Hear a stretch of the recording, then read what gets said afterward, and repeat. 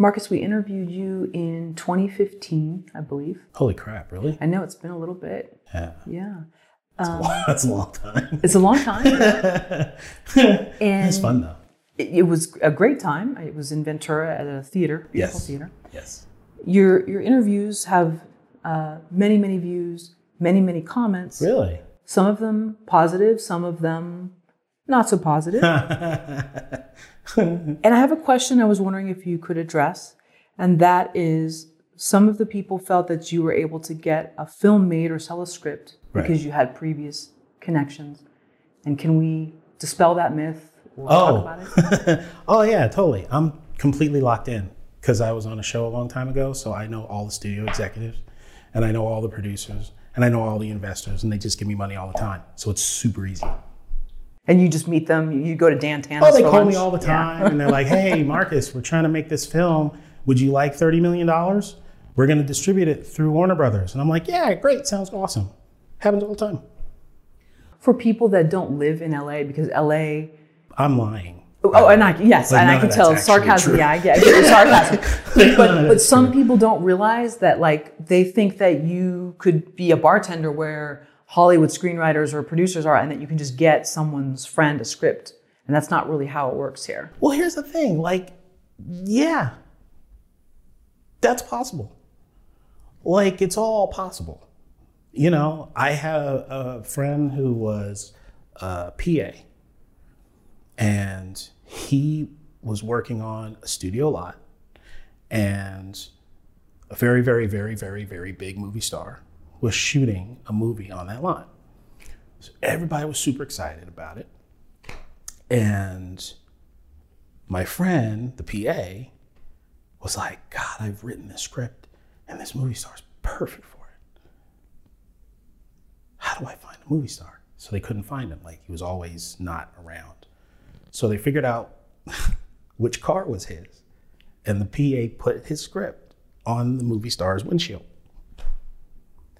And the movie star took the script, and my friend ended up being represented by the movie star's agent.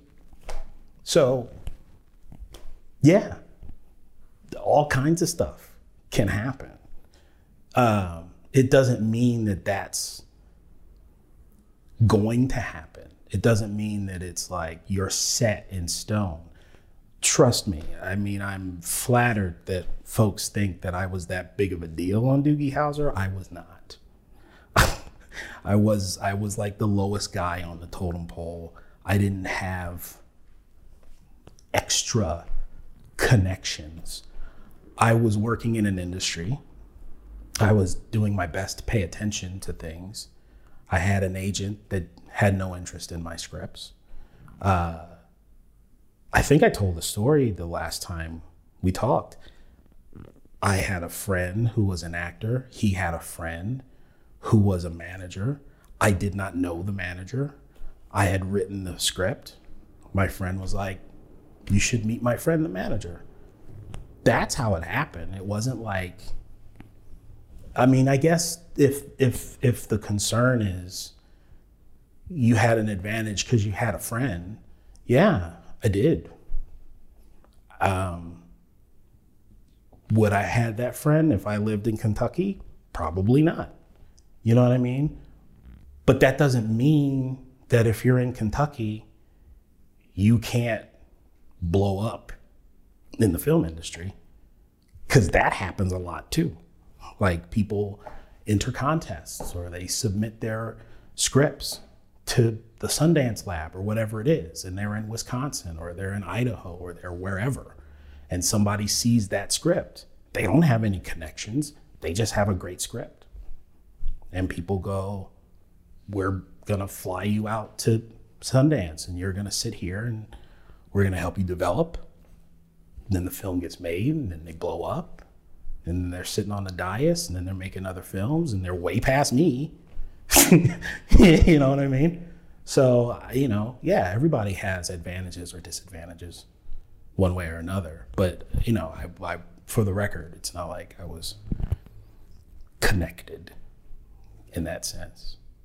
Would you say too, even if someone is on this like trajectory of like film after film after film, even for that level, that it can still be like starting from scratch again for something that person wants to do, if they want to do a script or something? The industry has a very short attention span and a long memory. So if they remember you well at a high enough level, there's a lot of stuff you can try and you can do again. I like to talk about people like Danny DeVito, Kevin James. Everybody looks at these guys as leading men, and they are. But they didn't start there. Danny DeVito was doing off-Broadway plays, playing a dog, like literally like on his hands and knees, barking.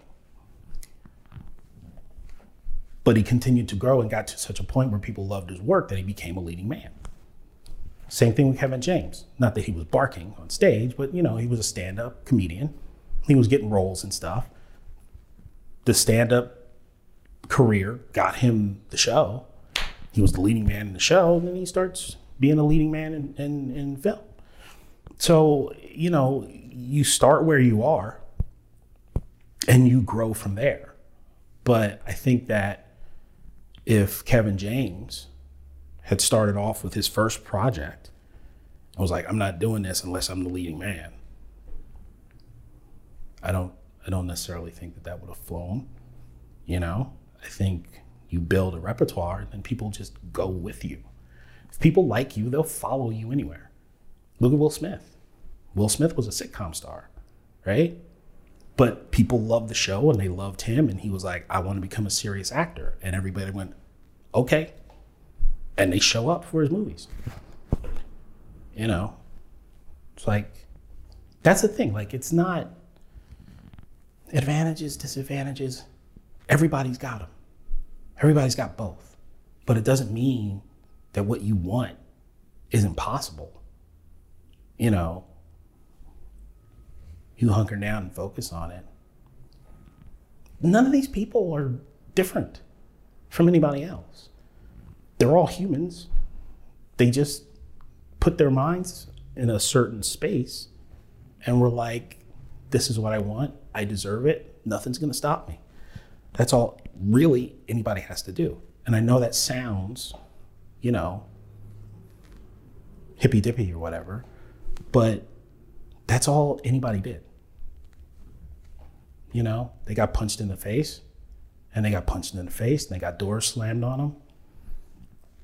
And they're like, okay, there's another door. I'm gonna go over here now.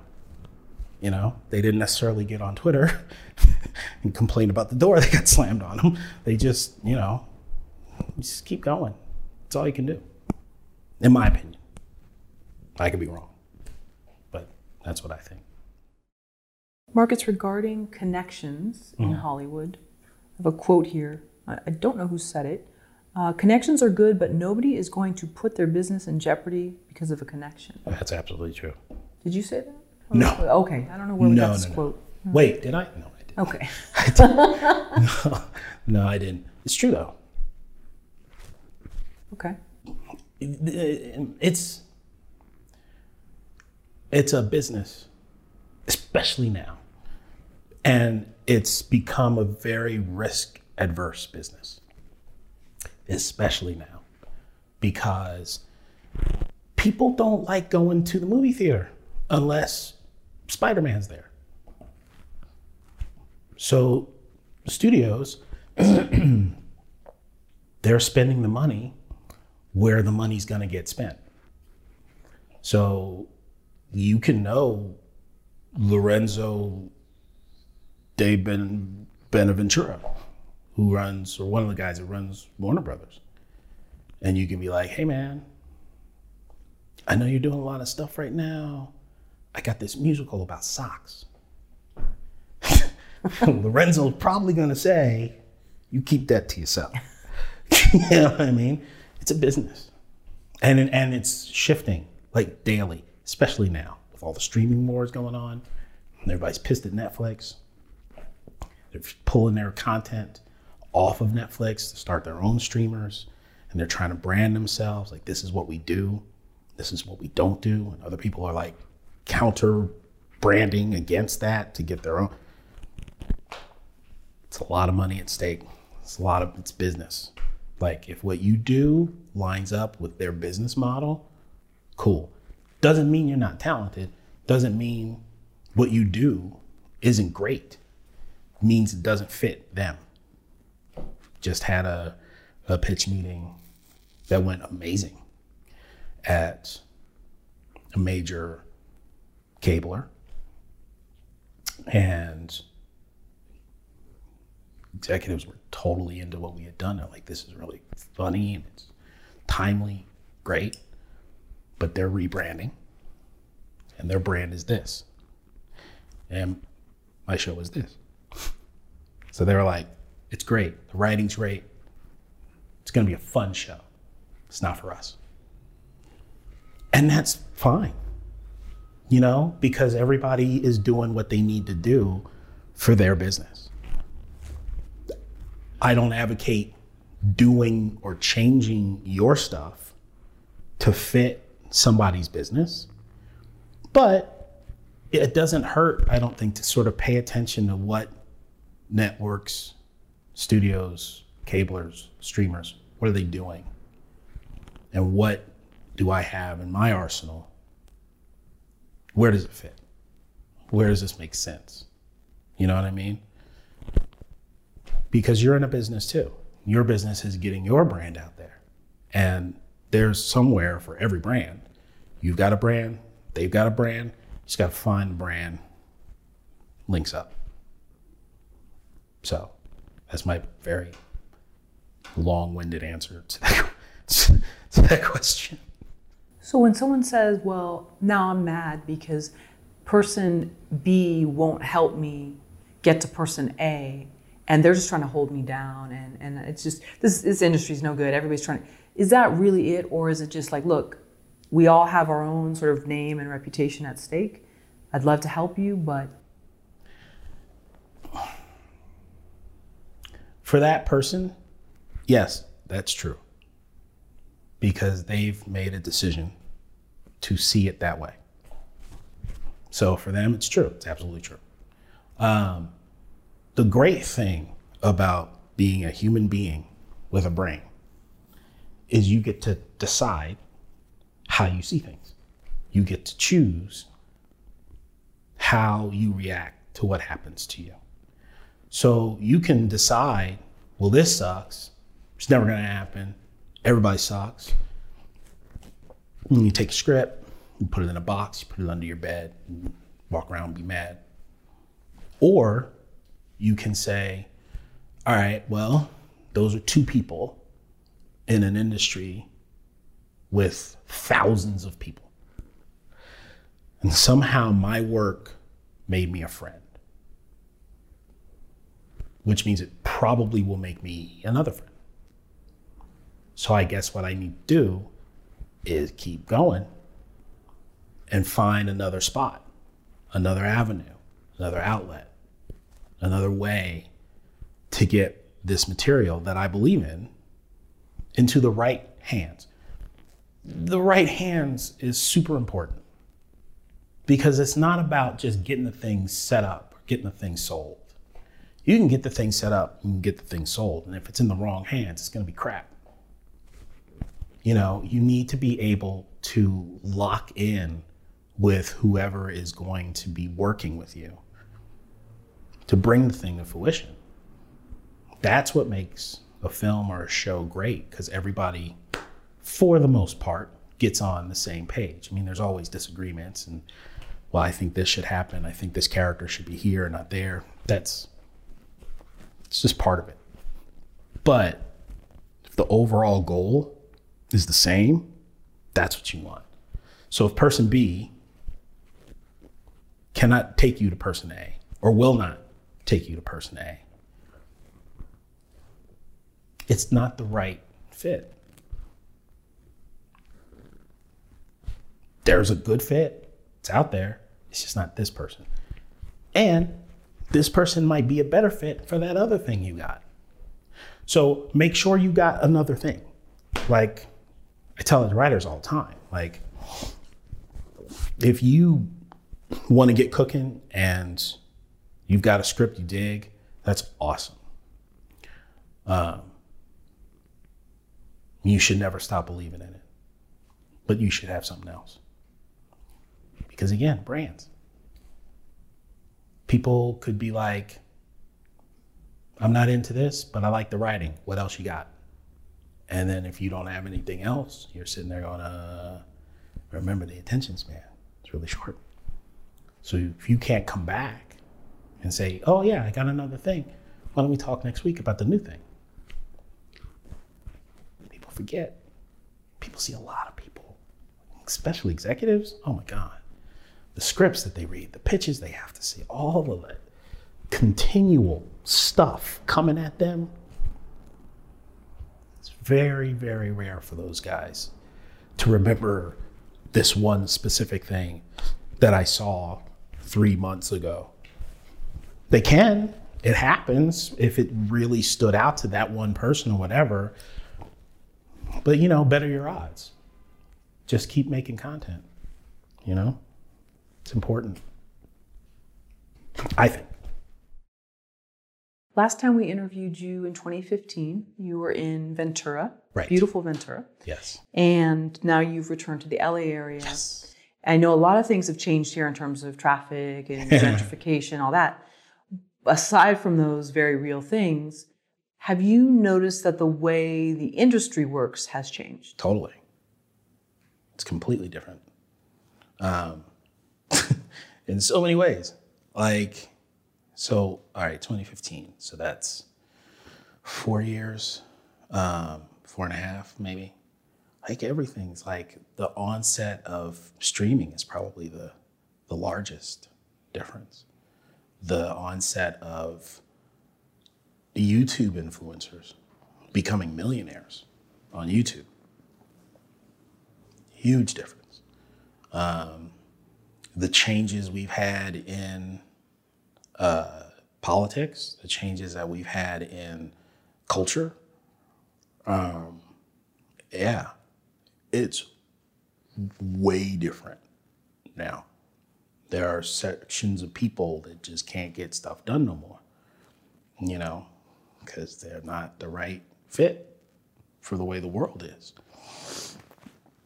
So there's been a lot of differences, a lot of changes. When you've tried to get in front of someone to pitch or whatever it is, get a project together, do you notice changes in that in terms of how it used to be? I don't know how long you'd been gone from LA. I am now in that sort of midway point where I'm interested in doing independent things, but it's sort of evolved itself into a higher level. So there's more money involved, and because there's more money involved, there's more necessities. Oh, like what? When you're asking folks for more money, they want some sort of assurance that they're going to get some return on their investment. More often than not, a great script is not that to them, no matter how great they believe it is. It's about eyeballs. How can I get a ton of eyeballs on this thing so that I can turn a profit, get my money back and turn a profit? There's a lot of stuff going on right now. So they need name attachments, director attachments, something, It's why they keep making superhero movies. That's why. Everybody's like, oh, and I know people love them and they should, because there's a huge worldwide market for that. But they keep making them because there's a huge worldwide market for that, So it's like, hey, I want to make a movie about flowers in the sun. I want to make a movie about Iron Man. We're going to go with Iron Man because there's a lot more there. And, some people love it, some people hate it, but you got to respect it. That's what that is. You can't get around that. So you got to be able to understand the business that you're in. It's one thing to stick to your guns creatively, and I'm totally down for that. I completely respect that because I think you have to be that way, especially in this business because it can get very dogged. But you also have to respect the industry and the way it works. A lot of people say it's not place, it's just your work that gets it noticed. So having moved like 2 hours now back, Yeah. Do you feel that it's easier to get stuff done now that you're here in LA or get stuff seen rather than being just a short drive away, a beautiful train ride away? Yeah. In a town that is gorgeous and you can find a nice place to have lunch. I don't know how, there's like an urgency to areas too. I've heard the same about San Diego, even though it's, again, 2 hours from LA. The urgency maybe isn't the same as when you're in LA. Things move faster. Of course. It's a big city. Ventura is not. But that's not the reason. I mean, the reason is who you're working with and how much work you're putting in. If I was working with like a really great production company, right? And I was still in Ventura at the time, I don't think there would have been any sort of time difference or difference in getting stuff done. It's just, just more driving back and forth to meetings and stuff. I don't think if you live in, Nebraska, it's better to be in LA because there's more stuff happening in LA than in Omaha.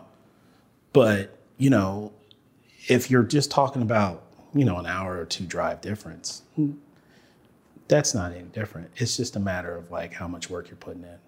And maybe it's easier to be lazy if you're not in town. Perhaps it's easier if you're in Ventura or like say San Diego or wherever. Perhaps it's easier to not put in the work because maybe it's perceived as being harder, but it's not. Do you think there's an energy here in LA that pushes you to keep working, whereas maybe Ventura, it's too comfortable, it's too like, yeah, I can find a parking spot at the beach, no problem. I know we talked about that, I think, last time. Yeah. And here, man, you will drive around the block. Okay, do I really want to pay $20 to park in this lot? Right. Where I'm going to have to park at the very end. Right. No, for sure. Listen, if you live in a basketball town and you like croquet, it's going to be very hard for you. But if you move to a town where they love croquet, you're probably going to play a lot more croquet. You know what I mean? So yeah, you're in the city where it's happening. There's definitely a bigger, larger energy that's happening in Los Angeles. Not everybody, but a lot of folks are connected to the entertainment industry. People are moving and shaking. There's a lot of ideas floating around. You probably can connect to people that are part of your tribe easier because they've already made the commitment and they're here and they're doing stuff. I always admire people. I meet people that come here and they're working and they're from like Sweden. You know what I mean? And it's like, so you lived like in Sweden and you spoke Swedish, but you wanted to make movies. So you left everything you knew and you learned a different language and you got on a plane without any guarantee of anything. And you took a one-way ticket trip to Los Angeles and figured out how to like get an apartment and get a job so that you could pursue this thing. Like dude, my hat is off to anybody who makes that trip. I just had to drive down from Ventura. That's nothing. There are people coming here from countries. You know what I mean? Like they're leaving their families behind. They're like, suffering through holidays alone, lonely because they believe in something. Like, there's no way you can not respect that type of person. Do you think it makes you more competitive being here? Probably. Are you competitive? No. Nah. Can you still be successful and not be competitive? I hope so. I don't know. No. I think you got to do what you do and then find folks to dig what you do. you know, you can get mad about something or somebody is doing something similar to you, and that's fine. But then that's a lot of energy of yours that could be spent creating something else of yours spent on hating this person. And you don't, you know, they don't give you time back, which is my understanding. I don't know. I don't know if you get to the end and then they go, well, you saved some time, so here's another year and a half. I don't know that happens. So, you know, I think it's better to just be mindful of your own track, which again is why I'm always saying more than one thing. Always create. Always, always, always, always, always, always. Especially like if you really dig something, like if you've got a lot of stuff and you really want to do something a certain way, if you've got more content, you've got the option to save that. You know, like I have a catalog of projects and I have it split. Like this is the stuff I want to do my way. And this is the stuff we're selling. And that, we really like this, but we want to add a raccoon to it. Do it. Do it. That raccoon could end up making $200 million at the box office. And then I can pull this thing out. And I can say, okay, remember that movie I made with you with the raccoon, made all that money? I want you to make this movie now. And they'll go, all right, you gave us the raccoon. So, you know, I think it's important to have that. It's not easy necessarily. I mean, you know, everybody's wired differently, but I think the more stuff you can stockpile, the better. What makes a good story? Depends on who you're telling. You know, some folks love small town tales, you know. I love Netflix. I'm always flipping around on Netflix to watch like all the stuff that no one talks about. And I'm a huge fan of Asian television. It's like a whole thing, like Singaporean TV and Taiwanese TV. Like I'm like familiar with the stars of that area of the world now because I love what they do. And it's really like super heavy emotional stuff. So I don't know, I watched 2 or 3 shows with my wife and she was like, all right, I'm done. It's way too emotional. I'm crying. I got my nose all stuffed up. My eyes are puffy. You find something to watch that's not gonna give me a heart attack. So I found this show called Good Witch. And I thought it was gonna be like, you know, a witch show. I thought it was gonna be like a supernatural thing. And we dig supernatural stuff, right? So I'm like, all right, that's cool. This probably won't give you a heart attack. Let's watch Good Witch. She's not a witch. Like nothing happens. Like but it's, you know, it's made for a different audience. And I ended up watching the whole thing of it and I was like, all right, this is kind of cool. It's not what I would usually pick, but all right, let me see what's cooking here.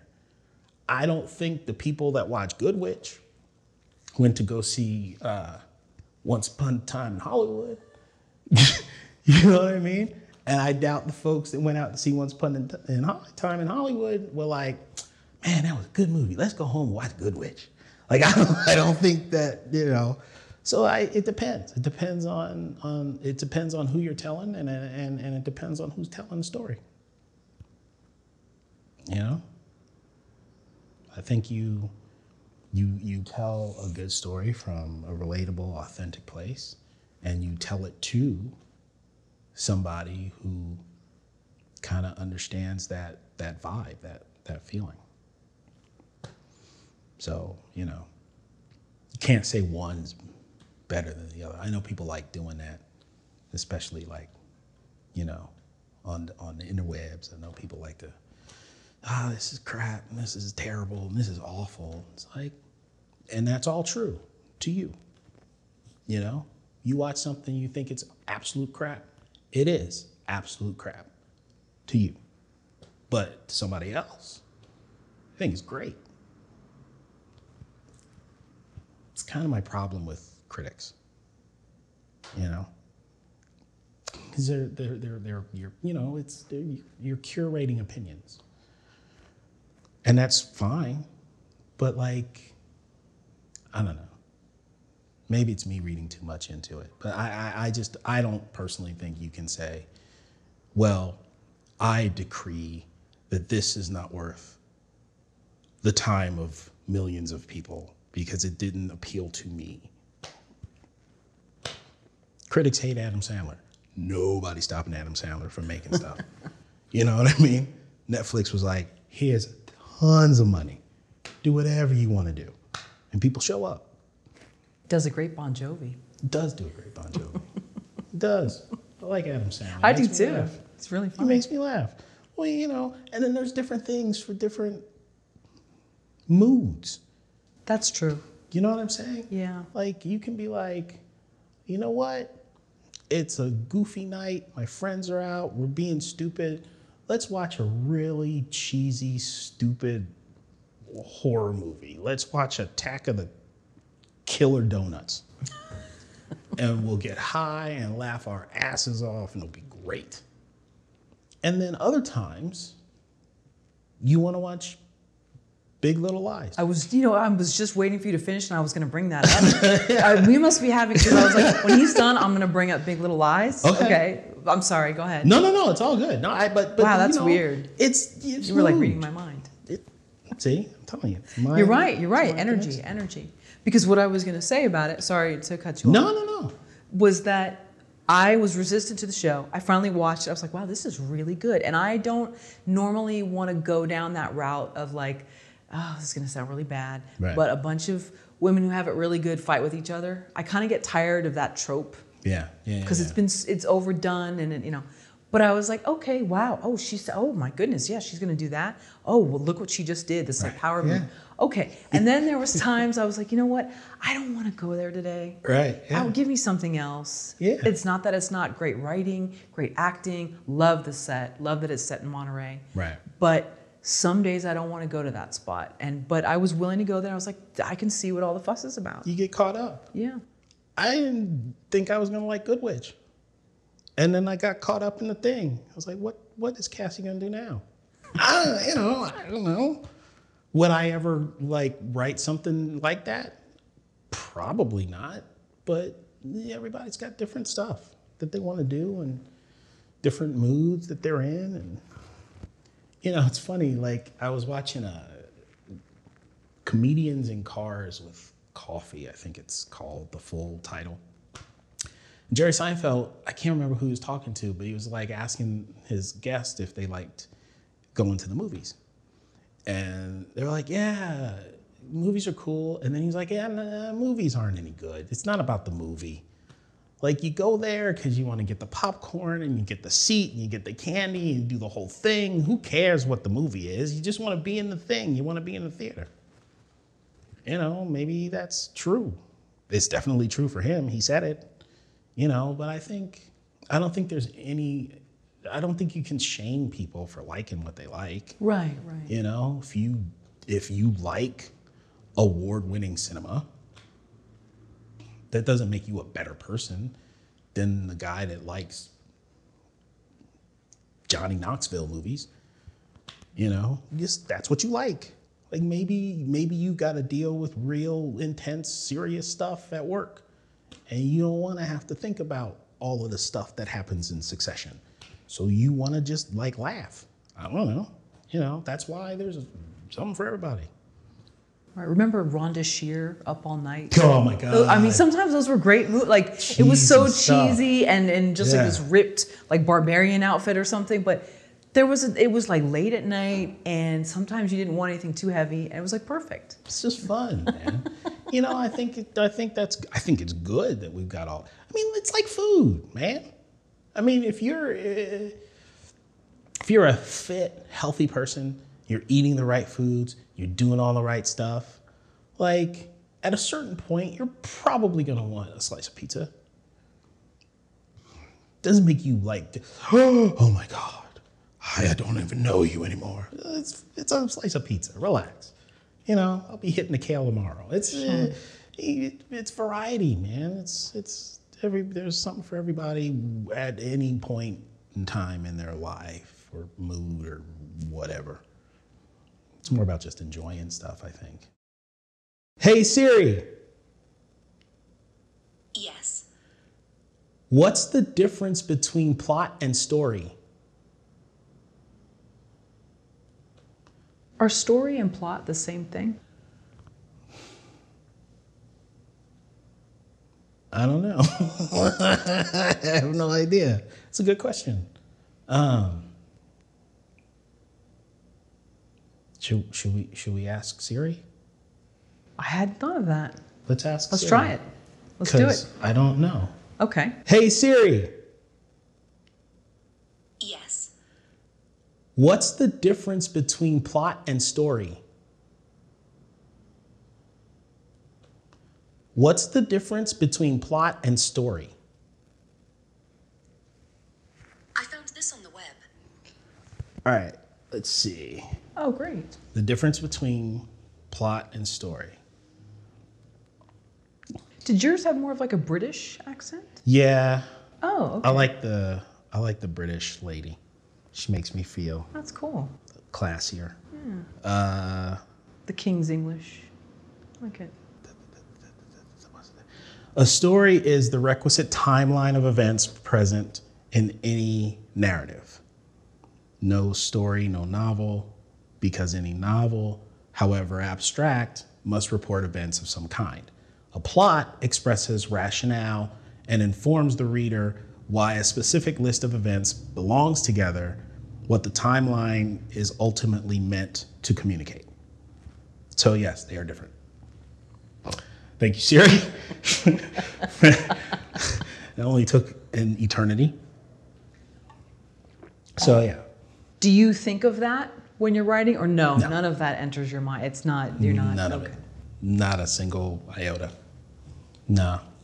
I just try to think what's cool. What could be cool, and then who could be cool, and then what can they get into, and then how that extrapolates into other stuff. I learned, what is it called? I think it's called the law of inevitability.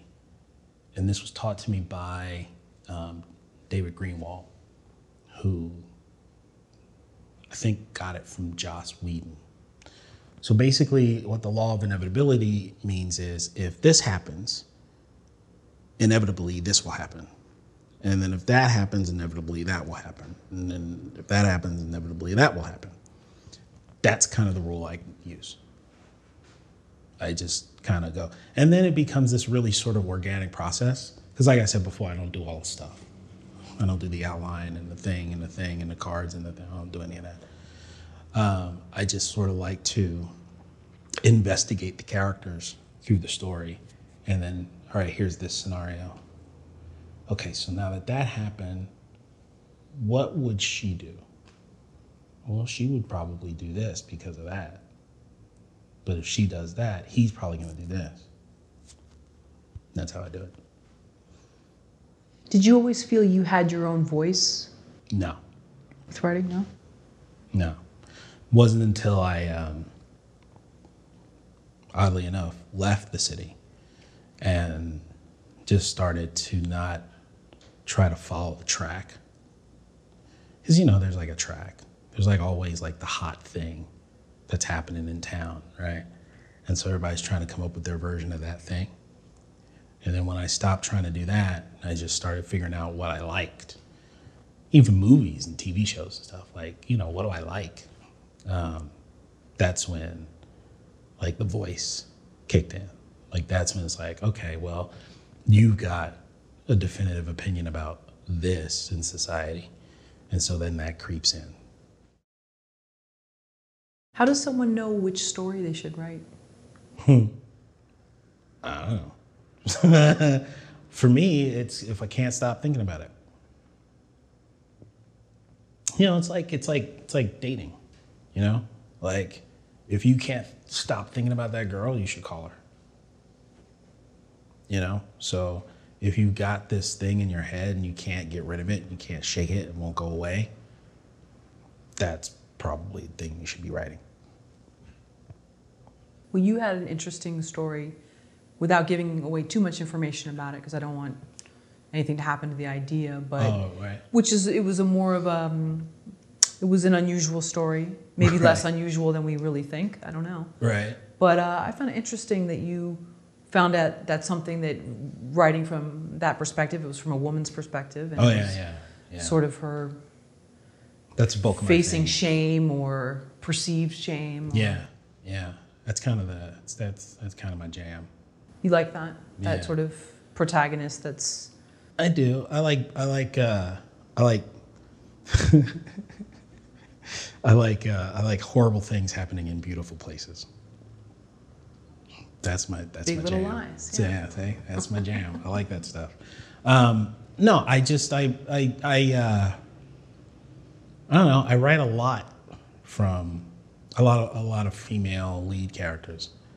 I always have. It's just that now it's cool. Before it wasn't so cool. I had a manager.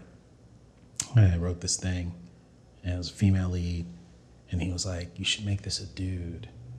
And I was like, "I think dudes are good. Like, I don't think there's a shortage of roles for dudes. So I'm gonna keep it a woman." And then we stopped working together, which was good because it wasn't the right fit. You think as an audience we're harder on female protagonists, or women are harder on them? Both. I think both. We're so jacked up, man. Our culture and society is so jacked up about women, sexuality. And did I tell you guys a story about the nipple? No. Was there a wardrobe malfunction? No. So I was working on this thing, and it was, it was like a big sort of, I guess, fantasy thing, and it was like a crew of people that had like these special abilities. And it was set in Miami. And they got topless beaches down there. So me and my partner were working on the script, and we have the crew sitting on the beach. And the scene started with the two women who were walking topless down the beach. So the camera was gonna pan from the two topless women onto the crew, and then the crew, then the scene unfolded. 10 pages before this, the crew was in the swamplands of Florida, and they decapitated and ripped the limbs off of like 5 bodybuilders. Then they like charbroiled them. There we go, that's a word. With fire, and fed the limbs to the alligators in the swamp. That happened 10 pages ago. So the notes come back. We're trying to keep this a PG-13 piece, so let's put tops on the women on the beach, who are ultimately going to be extras, but we need to put tops on them. I'm like, not for nothing, but did anybody read what happened 10 pages before that scene where like the dudes get ripped apart in the thing? And they told me you can decapitate 10 adult men and still be PG-13. One female nipple, and it's rated R. Has that changed? I don't know. It was very eye-opening when I heard it, when it happened. Because that sort of speaks to, like, I don't know. That's really weird. That's super weird. That's like super weird. We're so much more comfortable with violence than we are with any form of like sexuality in this country. Well, the woman too, the nipple, she could be breastfeeding. Really? I mean, we don't know in what sense the nipple would be shown. Well, they were just walking down the street. They were walking down the beach. Oh, I see. In that movie, right. Yeah, right. they were just walking. They were just going to walk down the beach on the topless beach, which are legal in certain areas of Miami. And so this was a script you wrote? Yeah, I had a writing partner. Okay. That I was working with back in the day. And this was a piece that we were working on, and these were the notes we got back. So then did you put bikini tops on the extras? yeah, that's what they wanted, you know. That's what they were paying for. Didn't have to change the scene 10 pages prior. Like the dudes could still get ripped up and set on fire and fed out. That's fine. That's okay. But let's cover up those nipples. Got to keep those female nipples covered up. Because we're not trying to make an R-rated movie. So, I don't know. Draw your own conclusions about what that means. Speechless. I don't know. I don't know. I don't know. Let's suppose you do get your script, some kind of traction on it, where someone answers an email. How much, not trouble, but effort is it to actually get a meeting? And then once you get a meeting, what happens? Now it's not trouble, but it requires effort. Especially if you're playing in the network studio game, because like everything is an upheaval right now. That's why I'm always saying, like, you have to pay attention to the business and what's happening and what people are doing and what's going on. You can be dealing with a company and you can be dealing with an executive in that company. For instance, this is something that we dealt with. Had a piece of material, had an executive that was interested, wanted to set up a meeting. And then, you know, meetings don't happen right away because there's so many meetings, there's so many people. It usually takes, you know, a week or 2 or 3 to set the meeting up. So we set the meeting up. Within that 3-week time frame, that executive no longer worked at that company. They work somewhere else now. So that meeting's in Fantasyland has nothing to do with anything like, oh, well, you know, I don't like you anymore. People are getting switched up. Like, you know, the networks and studios are consolidating. You know, Disney bought Fox there because they want Disney Plus, and everybody's doing a lot of stuff right. There's all kinds of shifting around right now. And we did a pitch, went great. And then the executive branch, like the people running the studio that owned the network, switched. Hired a brand new CEO, hired all these new people. Those people are now running everything. Those people have a mandate. That mandate now has to come down the pike. Our show, which these executives dug, did not fit the new mandate. So we're done.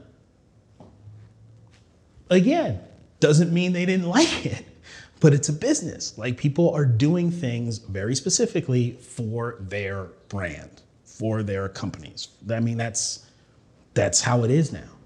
So, you know, again, like a broken record. It's like a record. Oh, nice. Yeah. Is it cool?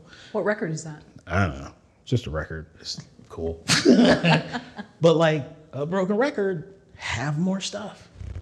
Have more than one piece. Have more content, because things shift up like crazy all the time.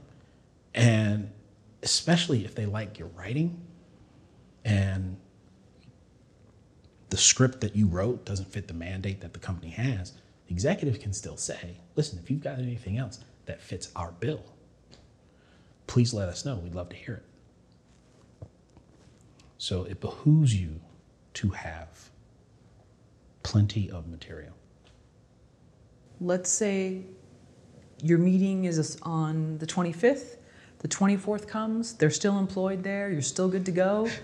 What are you doing the night before the meeting, and what are you doing while you're in the waiting room? How early are you getting there? What's your strategy? I think it's just, you just prepare. I think if you've got a pitch, the folks that I'm working with, great, amazing company, been doing it for a really long time, know the ins and outs. We just would go over the pitch. Be like, okay, the meeting is 3 weeks out. So let's meet up every week and do the pitch. So we would sit down, we would do the pitch, be like, what if we did this? What if we tweak that? Move this around, move that around. All right, cool. We'll come back next week, we'll do it again. We did it again. You know what? Probably don't need to say that. Let's do this. Just keep tweaking and tweaking, getting super familiar with the material. And then go in, and we just chilled. They gave us tea and soda, and we just hung out. And then they took us up to the this huge executive boardroom, because we had a visual presentation that went along with the pitch. We chilled out there, and they brought us more tea and soda, and the executives came in, and we had this killer pitch. And they were great. It was fun. The pitch was fun to do. Like, it's fun. Like, you should be fun. You created this thing. You love this thing. That should come across. Like, don't let the, anxiety of, I want to sell this thing, and this would be so great. Like, yeah, of course you want to sell it. Of course it'll be so great. But like, don't let that overwhelm the joy of this thing that it's your baby. You created this thing that you totally love. And then this person dug it, and then they took it to this person, and that person dug it. So there's this whole, but by the time you pitch something, a lot of people like what you've done. So you're not nuts anymore. You know what I mean? You write the thing, and it's well, I like it. I might be nuts. And then more people like it. And now they want to get on board, and they want to help out, and they want to represent, or whatever it is. So by the time you're sitting in front of an executive, there's a lot of people that dig it, including the executive to a certain extent. Because the executive's already heard the soft pitch of what the thing is that you've created, and that was enough to make them say, come in here. So it's a big deal. Yes. But it's a big deal because you created something people dig. So be happy about it. We were thrilled, man. It was fun. He was I've been working on this thing for a year. Let me tell you this part. Let me tell you that part. It was fun. It should be fun. I know that sounds, too simple, but you're getting the opportunity to share this really cool thing that you created with people who could potentially put it out to the world. And the stuff you say are the stuff they're going to say to their bosses, because they dig what you do. They dig what you say. They're going to go to their bosses and say the same stuff you said. They got them excited, which will get their bosses excited. And then the next thing you know, the thing's on the air. And now they're getting millions of people excited, saying the same stuff you said to them in the room the first time. So, just be excited about it. It's cool. Even if it doesn't pan out, it's cool. You have a good pitch, people dig you, they'll let you pitch again. That's a win. Getting in a room is a win. It's a big win. Oh, so then always leave kind of your foot in the door in a graceful way so you can come back? I think you do that by just being cool. I think if you write something good, because the whole point of the pitches is to get them to read the thing. right? Because nobody wants to read anything, right? It's like, oh, I gotta read. Nobody wants to do that. So you pitch them the thing to get them excited about the thing. So they go, all right, let me read the thing. This is cool. That's funny. That's weird. All right, whatever. So you get them excited about reading the thing. They like the way you handle yourself and they like how you write. It presents itself. The open door presents itself. Like the pitches that we've done, or I've done with the company, we've just gone in with the attitude of like, let's just have a great time. We know what we want. We know the show. We know what we came here to do. Let's just go in there and have fun. If we have fun, they'll have fun. And so far, we've been welcomed back. When you're practicing and you're in front of someone else, how does this practice session go? It's kind of like, for me, it's like, it's very challenging for me because the easiest part of the process for me is writing the script. That's the easiest part. Like everybody like agonizes over that. I'm just like, when can I just sit down and write the script? Like, I don't want to talk about all the other stuff and the thing. It's so much more challenging for me to sell a project than it is to just write the script. It's like, what's it about? Here's 42 pages. They'll tell you everything you need to know. It's all in there. I wrote all of it. It's easy. But that's not how it works. So you got to get in there and you got to dissect it and you got to like analyze it and you got to figure out what it means to the world and how it's timely right now and what are the themes and what are you trying to say about the world that we live in.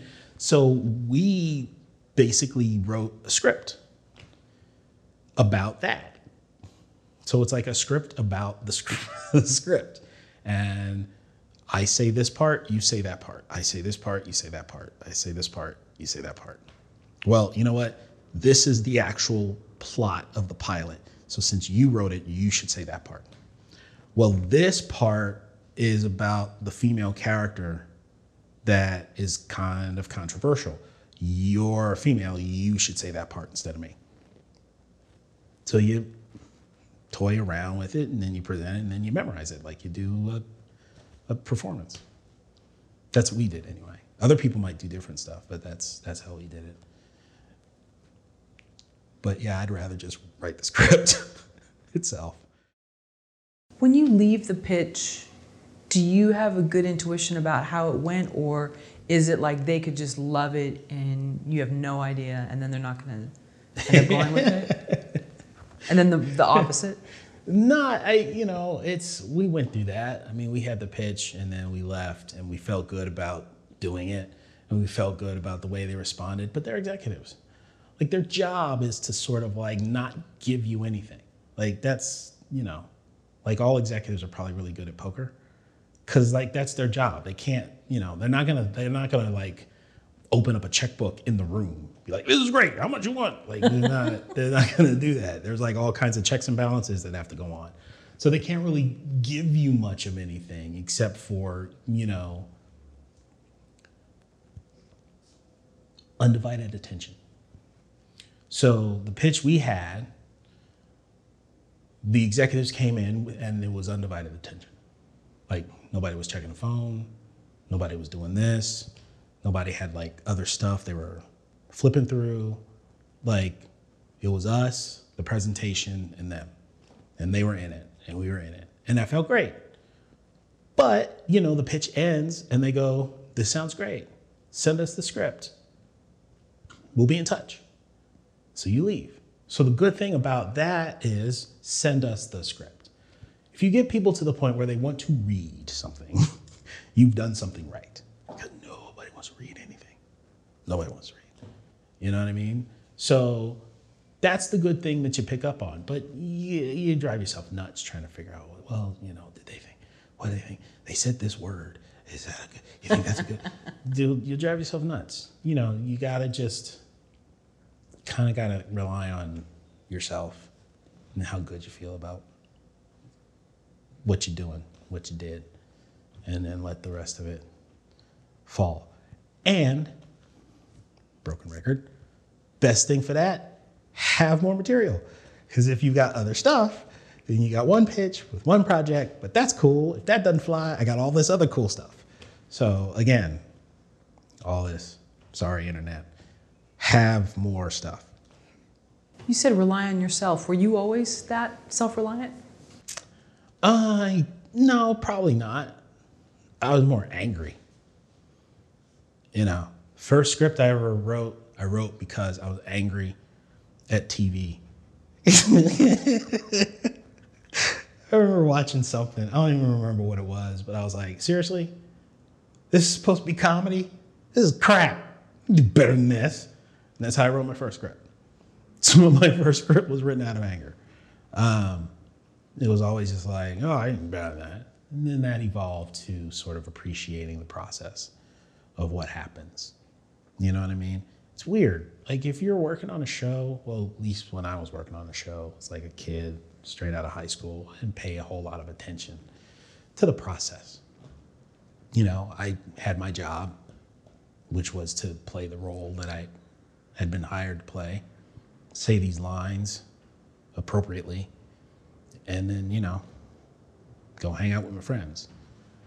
I didn't know the process of like the writers having to sit with the showrunners and the director and let's change this, and the executives want this to be in the episode and you can't do that, and we've got all, I didn't pay attention to any of that. But you know, you learn as you go. And then the first time you write something, the actual effort to actually write something in itself is, it's super easy to be like, that's stupid. Like that's super easy. But like nobody sets out to like make something stupid. Like nobody's like, all right, you know what? Here's what we're gonna do. We're gonna make a shitty movie. Like that's our goal. Like nobody does that.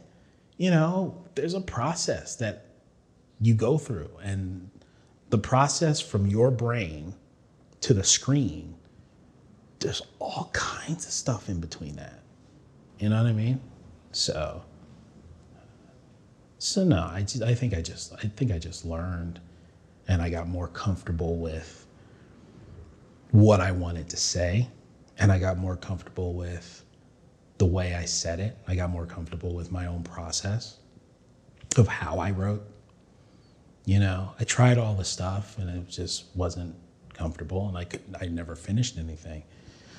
But if I just kind of let myself get lost in the story, I ended up with a story. And I just decided, well, this is what works for me.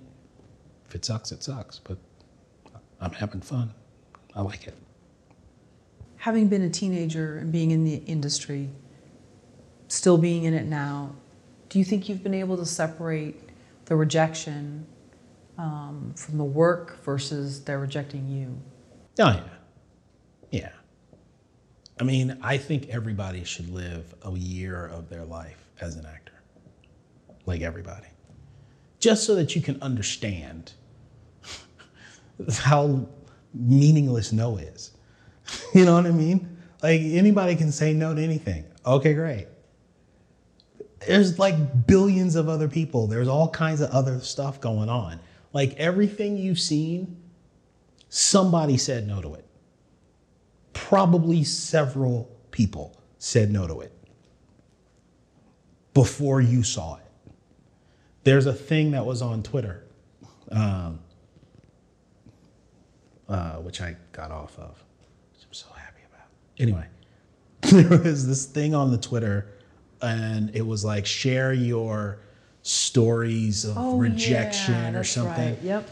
And you got all of these writers and actors, and everybody was just like, you know, I remember one guy was like, I sent my script to this festival and they told me it was unfunny and unstructured. There was no focus and there was nothing anybody could do with it.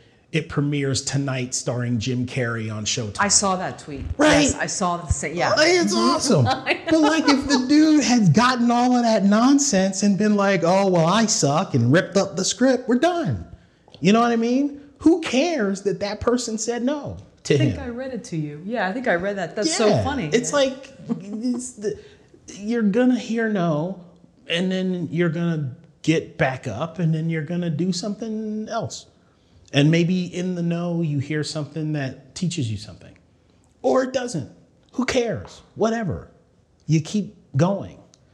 So, and I think acting is like, that's all you do as an actor is get told no. No, no, no, not you. Oh, no, no, no, no, no, thank you, no, no. And then all of those people become stars. So yeah, I think everybody should be an actor for a year of their life, just so that they can understand that rejection is kind of pointless. Speaking of acting, Fight Club. Yeah. So I was watching a Joe Rogan interview, and he was talking about a huge part of martial arts is one's relationship with the master, the coach. Right. And Joe says that it's like the one who can guide you through the most dangerous waters. And so he was interviewing none other than Fight Club's writer. Is it Chuck Palahniuk? It's hard to say the last name. Yeah. Sorry. Okay, all right, good, all right. Which in the film, you play the detective Kevin, okay, in the movie. So does a writer have a coach, or is that the audience? I'm not talking about a writing coach that you hire, but like sort of a sensei? You can, yeah, of course. Or is it the audience eventually that becomes that Mr. Miyagi who's kind of like, well, this is what it was? Well, it can. I mean, if you allow the audience to define the work, then yes. I mean, yeah, a mentor is always great. Somebody who can like look at your script objectively. You know, I've done it for people. I tell people all the time, you don't want different, you just want better, because there's a difference. You know, if someone is reading your script and they're coming at you and there's all this stuff that changes it around, that's not necessarily good, you know? But if they read your script and they see what you're doing and they say, all right, I get this, here's a better way of bringing that out, that's what you want. That's what a coach would do. That's what a writing mentor would do. Sort of help you bring out your story to the best of your ability. Once you get at that point, you know, an audience can see it and analyze it and say, oh, well, we like this or we don't like that. And they have that right, but the story's done. You know, it's not like you make a movie or a story comes out or whatever, you know, an author doesn't write a book and then the audience is like, well, this sucked and you should have done that and this should have happened. And then the author goes back and rewrites the book and re-releases the book. You know, it's already out, it's done. So yeah, there's stuff you can take from that and say, well, people kind of dug that, kind of didn't dig this. So when I make my next move, I can keep that in mind. But yeah, it never hurts to have somebody that you can bounce off ideas and scripts and scenes with, as long as they are in alignment with what you're doing. You know what I mean? If you write Reservoir Dogs, you don't want your mentor to be Crazy Rich Asians. You know what I mean? Because you're trying to shoot people and kill them and rob banks and whatnot. And they're like, where's the romance? Like, it's different. So people do have to understand what you're doing and where you're coming from. That's important. And on the same show, I think either Joe or Chuck said something about how a bad coach or master can really damage someone. Yep. So is that almost the critic? I don't think a critic is a coach. Because again, critic shows up at the end. You know what I mean? That's true. It's like the audience. The audience and the critic, they're kind of in the same boat because they're sitting there watching the end result of all the stuff that's already been done. You know, you need somebody that's there at the beginning when you're hatching the idea and they go, that's cool, that's cool. What if you came at it from this angle? Same deal, but like maybe this opens it up. More people. And you go, oh yeah, that's cool, that's good, that's good. it broadens the scope, or it broadens the audience, or it broadens, like, you know, the viability of it. That's what you want. A critic can't do that. A critic can only show up at the end and, you know, take a shit all over what someone's already done. You know what I mean? What's the character in Leave It to Beaver? The one that's always nice to Mrs. Cleaver, but then. Oh my God. Sorry. Oh gosh, I'm. Beaver. So he's the blonde guy, and he's, oh, hi, Mrs. Cleaver. Oh, lovely dress you're wearing today. And then to the beaver, he's like throwing spitballs at him. So that's the critic. I think. I mean, I don't know all of them. I don't know them all. I mean, some of them could be great and cool and, you know, really into and care about stuff, but I don't know. In my opinion, it's easier to destroy than it is to create. Wow, that's really interesting. So I don't. That's really interesting. There's a really, really great filmmaker who said that any review, good or bad, means nothing. So there's no point in reading them. Even if they're good, there's really no point in reading them because it's just one person's opinion.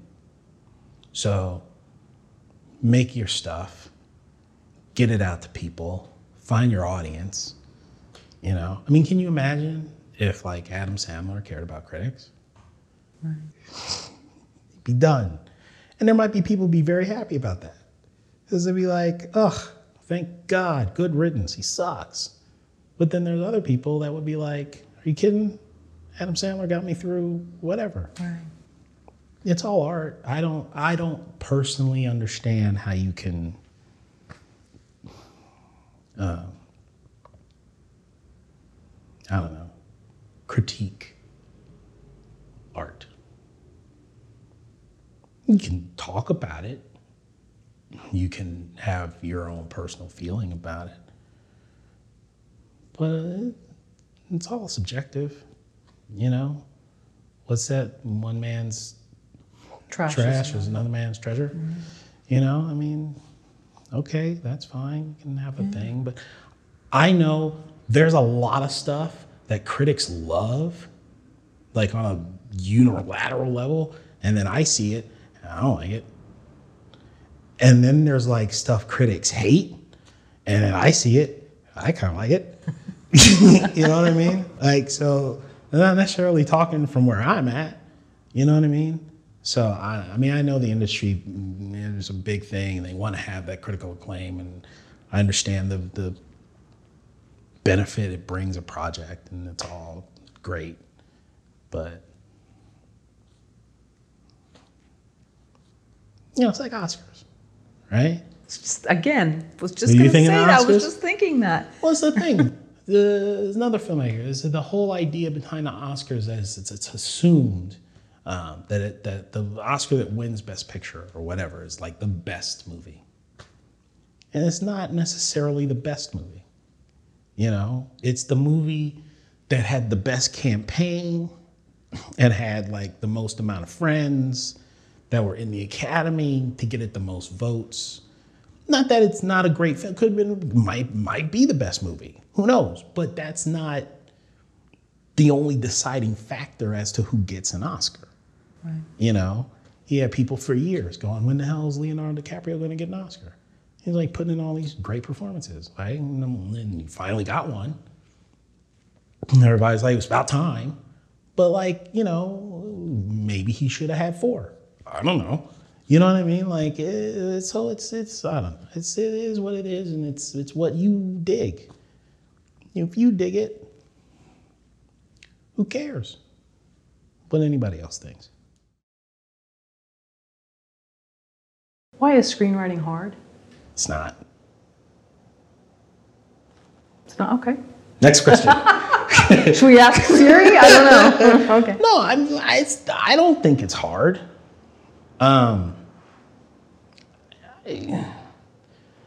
Anything's hard that, you're forcing.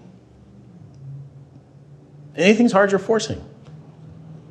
If you're forcing it, it's hard. Then maybe is the career aspect of it hard? So maybe it's easy. The screenwriting process is easy. Oh, yeah. The navigating of a career is always more challenging than doing the actual thing. Like, there are tons of incredibly talented actors that are not stars for one reason or another. That has nothing to do with how talented they are as actors. Same thing with writers, directors, musicians, songwriters. The career trajectory is a completely different skill set. That's why it's so important to either have someone who can guide you through it or figure out how to market stuff so that it appeals to the people you're trying to get it to. But yeah, like, I said earlier, way easier to write the script than pitch it. They'll ask you for like a log line. That's like a few words. It takes me forever to figure out. But you want 100 pages of a script? Done. Easy. Gotcha. Now you want me to take those 100 pages and put them in a sentence? Why? I got 100 pages. So they're just different skill sets. But I don't think it's necessarily hard. It can be challenging, it can be difficult. There could be research involved. It's, not necessarily easy, but I wouldn't categorize it as hard unless you're forcing it or there are forces impeding on the creative flow necessary. So were there times where you had someone that wanted to, quote, guide your career? And sometimes it's better to go it on alone? Like, yeah. Just someone that saw things in you and they thought, this would be great. Let's work together on the trajectory of your career. Mm-hmm. And maybe early on you could kind of see maybe that would be better just to be on your own? Yeah. It's like the manager told me I should change the script and make it a dude when it was written about a woman. It's like, he's not wrong. Not right. He's not wrong. It's just a different. People get caught up in like right, wrong, blame, this, that. It's like there's stuff that is, and then there's stuff that isn't. Like whatever perception you put on it is your perception. I get way more accomplished with that mindset than trying to figure out right and wrong and this and that and that. I like this. I think this works. I think this proceeds in a manner that would be entertaining to millions of people. What do you think? I think it should be like this. Okay. What do you think? I kind of dig it. I think you can make some tweaks, make it even cooler. What are your tweaks? Those sound really cool. Okay, we should work together. That's all I think it comes down to.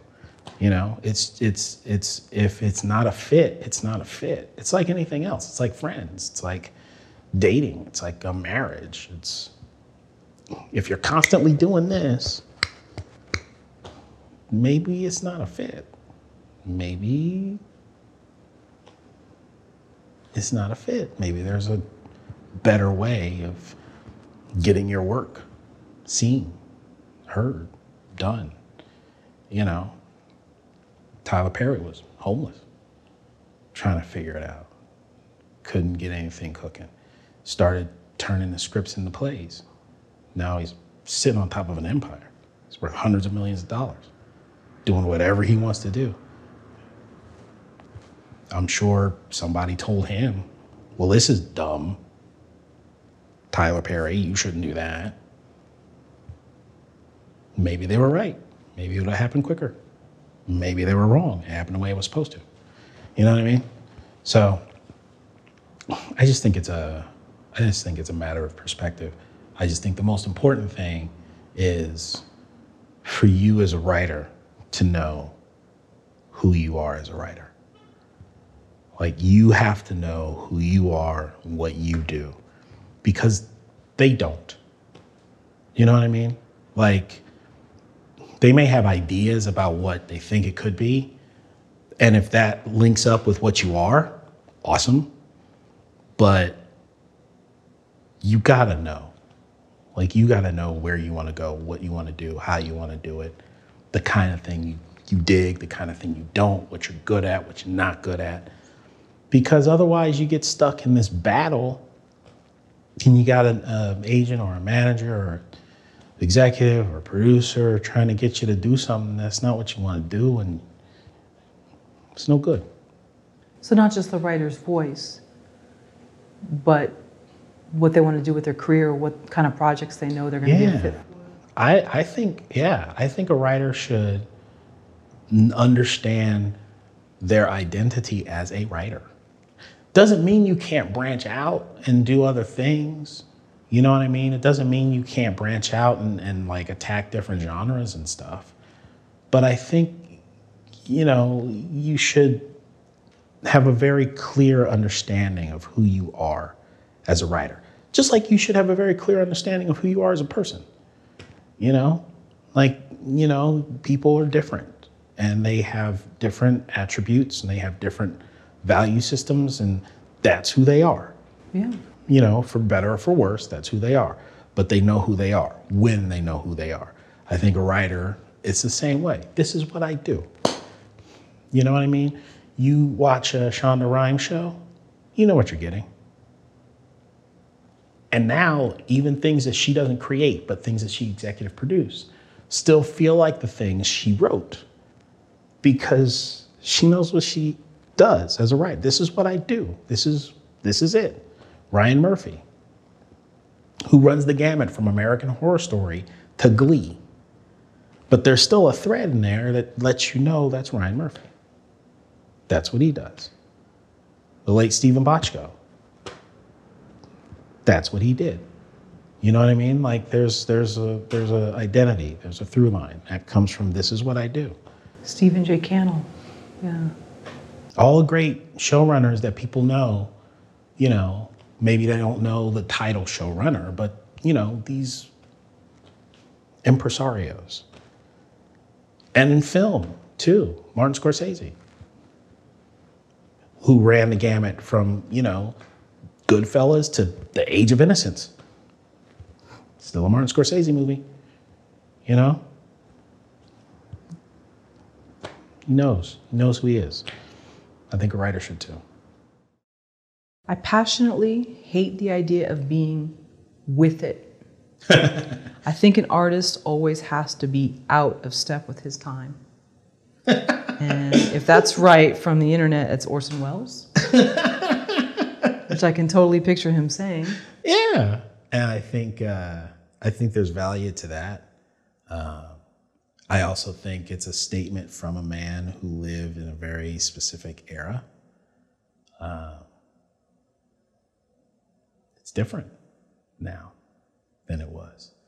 Orson Welles was a total innovator. And he worked in an industry that works very different from the way it works now. And it was a much smaller industry than it was.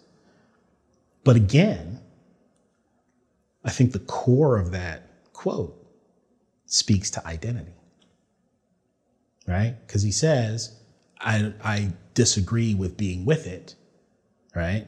You should be out of step with what's going on, or out of step with your time, which I interpret like it's more important to know who you are as an artist than it is to be trying to copy what's happening in the marketplace. You know what I mean? That's my takeaway from that. So yeah, I think there's definitely value to that, but I think there's a little wiggle room in there. Well, not only was he not really with it, but when the Hearsts saw Citizen Kane, they weren't happy with it. No. And he was actively, they tried to stop him in many, many ways. Gave him a lot of trouble. A lot of trouble for a lot of years. A lot of trouble for not being with it. But again, it comes down to, is the juice worth the squeeze? Which is what I love. I love that saying. I can't remember where I got it from. It's a Ventura saying. Is the it orange? really? I don't know. I'm just kidding with the orange juice. The orange juice. So, No, it's like, is the juice worth the squeeze? So like, all right, is it worth the effort to do this thing? Whether that be what you perceive the outcome to be, or whether it be your own personal passion, like whatever it is, it's like, if it's not worth this, don't do it. But if it is, absolutely do it. You know, you can, there's a lot of people that are considered ahead of their time, that are wonderful artists, that are revered and respected, but died broke. Right? Who's the I don't know, Van Gogh or whoever? right, cut off his hand. Everybody loves the stuff now, but dude died broke. Might have the wrong one. Sorry, internet. I might have the wrong one. I'm not sure. But I think most people would like to be appreciated and profit from what they do while they're still here. You know what I mean? You know what I mean? Yeah. That's not to say you can't be authentic to who you are as an artist. You know what I mean? I think that's absolutely necessary because that's what gives you a voice. And it's your unique voice that I believe people will respond to because they see their own thoughts and feelings in what you are presenting. But yeah.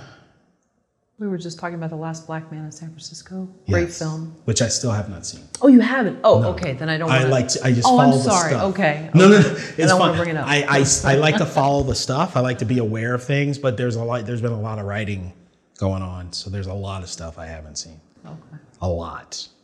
The last movie I saw in theaters. I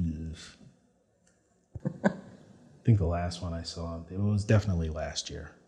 I don't want to ruffle anybody's feathers. No, but no. It was last year. Okay. So I've been near, we've been working on a lot of stuff. So I haven't seen a lot of stuff. And I try not to go to movies a lot. Why? If I'm actively writing, I try not to watch stuff that much because I don't want to have something download into my brain that it's not me, it's not mine.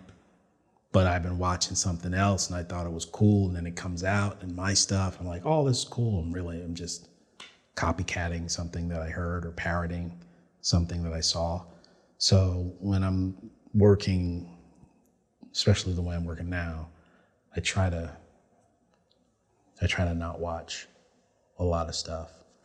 Try to stay away from the zeitgeist. Did I say that right? Zeitgeist? Zeitgeist. Yeah, I think so. Try to stay away from it so I don't copycat it. So I haven't. But I do like to keep up with the titles. I like to watch the numbers. It's nice to see what's doing what with the marketplace, how it's moving, especially in the independent market, like what's selling, what isn't, what's doing well, what people are responding to. I think that's still an important aspect of any career. I think you got to watch it. I get the Hollywood Reporter newsletter in my email every morning. So I go through it and pay attention to stuff. There might be a company in there we're trying to get to. There might be a little blurb about what's going on with them. I confer with my company and we start talking about, oh, well, just heard this. What about that? Take that to them. Sounds great. Let's try that aspect. So I think it's good to know what's going on. But no, I haven't seen The Last Black Man in San Francisco, but I hear it's a wonderful film. Should a screenwriter have different piles for completed screenplays? Yes, absolutely. Like, You should know like your stuff that's good for the marketplace. And you should know stuff that you want, if that's the career you want, right? Like some writers just want to be writers. That's all they want to do. And they just want to sell, and that's totally fine. Other writers have pieces that they want to wait on because they want bigger budgets for them. So they want to build up, their reputation or whatever. Other writers want to direct things so that they can, control the vision of it. And so they should hold on to those pieces while they're building up their repertoire, selling other things. John Sayles did that. John Sayles would write huge, big budget films for the studios. They pay him a ton of money, and he takes some of that money and he make his little movies as a director, So, oh my God, why does his name escape me? Damien Chazelle, same thing. Like if you look through his IMDb, you'll see like all these films that he wrote, and some of them were like horror films. Like the dude that made La La Land wrote horror movies. You know what I'm saying? So it's like, yeah, okay, yeah, I got that. Let me do that. Sure, give me the money. That's fantastic.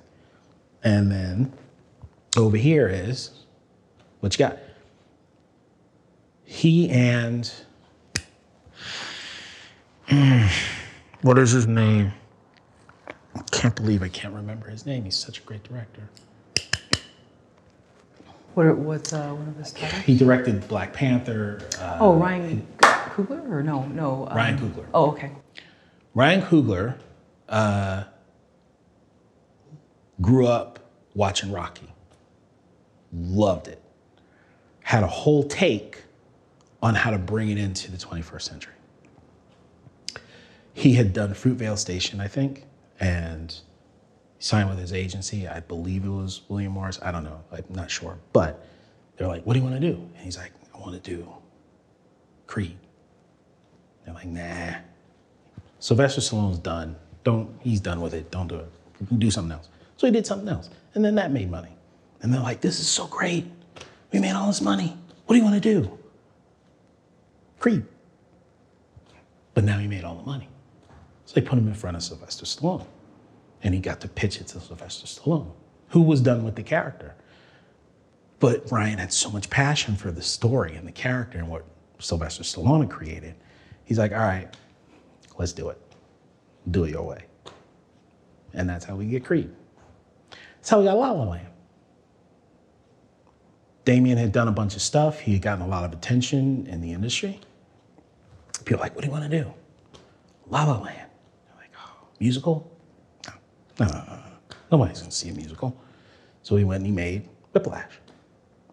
Yes. Loved it. Big hit. Oscar winner. Oh my God, you won an Oscar. That's great. What do you want to do? La La Land. All right, we'll do it now. They gave him $30 million for the movie that wasn't supposed to do anything and became a phenomenon. So, you got to have an idea of what you want to do, what you're passionate about, what you're willing to fight for, and stuff that you proud of, and let them do what they're going to do with it.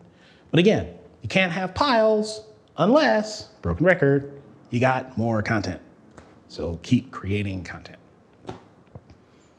I like the John Sayles reference. I really loved Passion Fish. Mm-hmm. Did you see that one? Mm-hmm. Was that considered one of his projects or I one? believe so. Okay.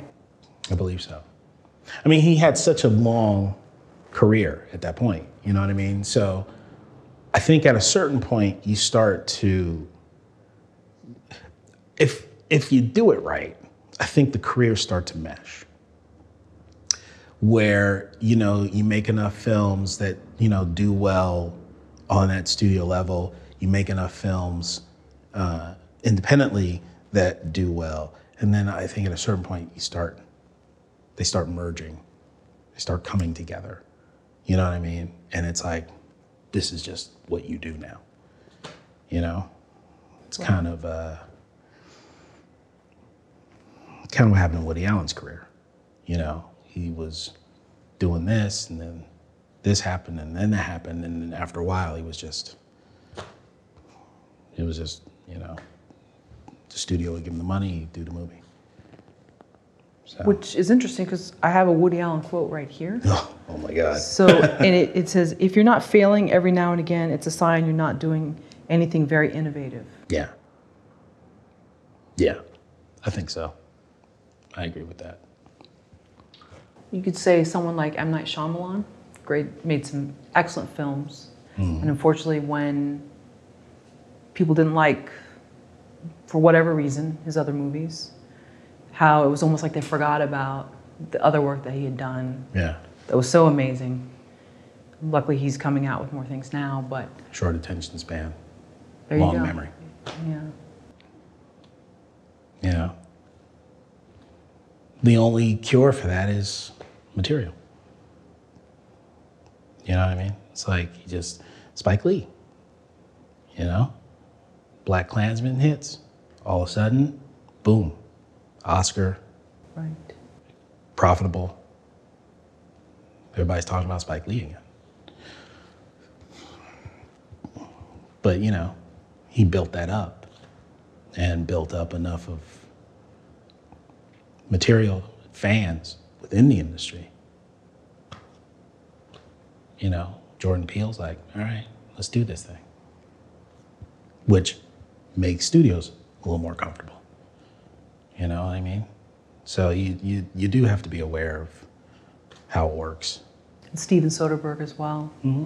Kind of like, I think he's always said like one for him and one for the quote unquote system. Bruce Willis used to have the same.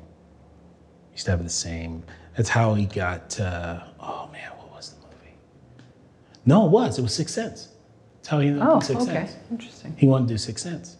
And they were like, we want you to do The Kid. And he's like, all right, if I do The Kid, you let me do The Sixth Sense? Disney like, all right, but you gotta do The Kid. So he did The Kid. It's a terrible movie. But, you know. How competitive is being a screenwriter? Is it more or less competitive than trying to be an actor? I think it's just different. It's like a different kind of competition, you know? You're just dealing with a different medium, really. It's probably the same amount of folks, you know, because internet. You know, folks are sending in tapes from all over the country for things. People can send in scripts from all over the country for things, you know, and then you have different tiers of things. You've got like your stars that are auditioning for bigger projects, and then you filter your way down, and then you have your A-list writers that are competing with original scripts, plus they're also competing for, you know, writing assignments, and, you know, showrunners or pitching shows to networks and trying to get their shows on the air. And then you've got the writers below that are trying to get staffed based on the scripts that they're writing. So, you know, it's just a different medium, but I don't necessarily know if one's more or less competitive, really. Would you ever want to be in the TV writer's room? Like if you knew for 1 year you could do something and it'd be long hours and you'd have to really just give up your entire social life and everything. Would you want to do it? You know, I mean, I'm out there right now pitching television shows. So, you know, it's the nature of the beast. I mean, I'm not so egotistical to believe that anyone will allow me to run a show, even if I create it. You know what I mean? And I think there's a lot of value of being in a writer's room, for sure. So, I mean, is it my first choice of something? Nah. But I think it's probably an inevitability if I keep creating television shows. You know? Somebody can buy something.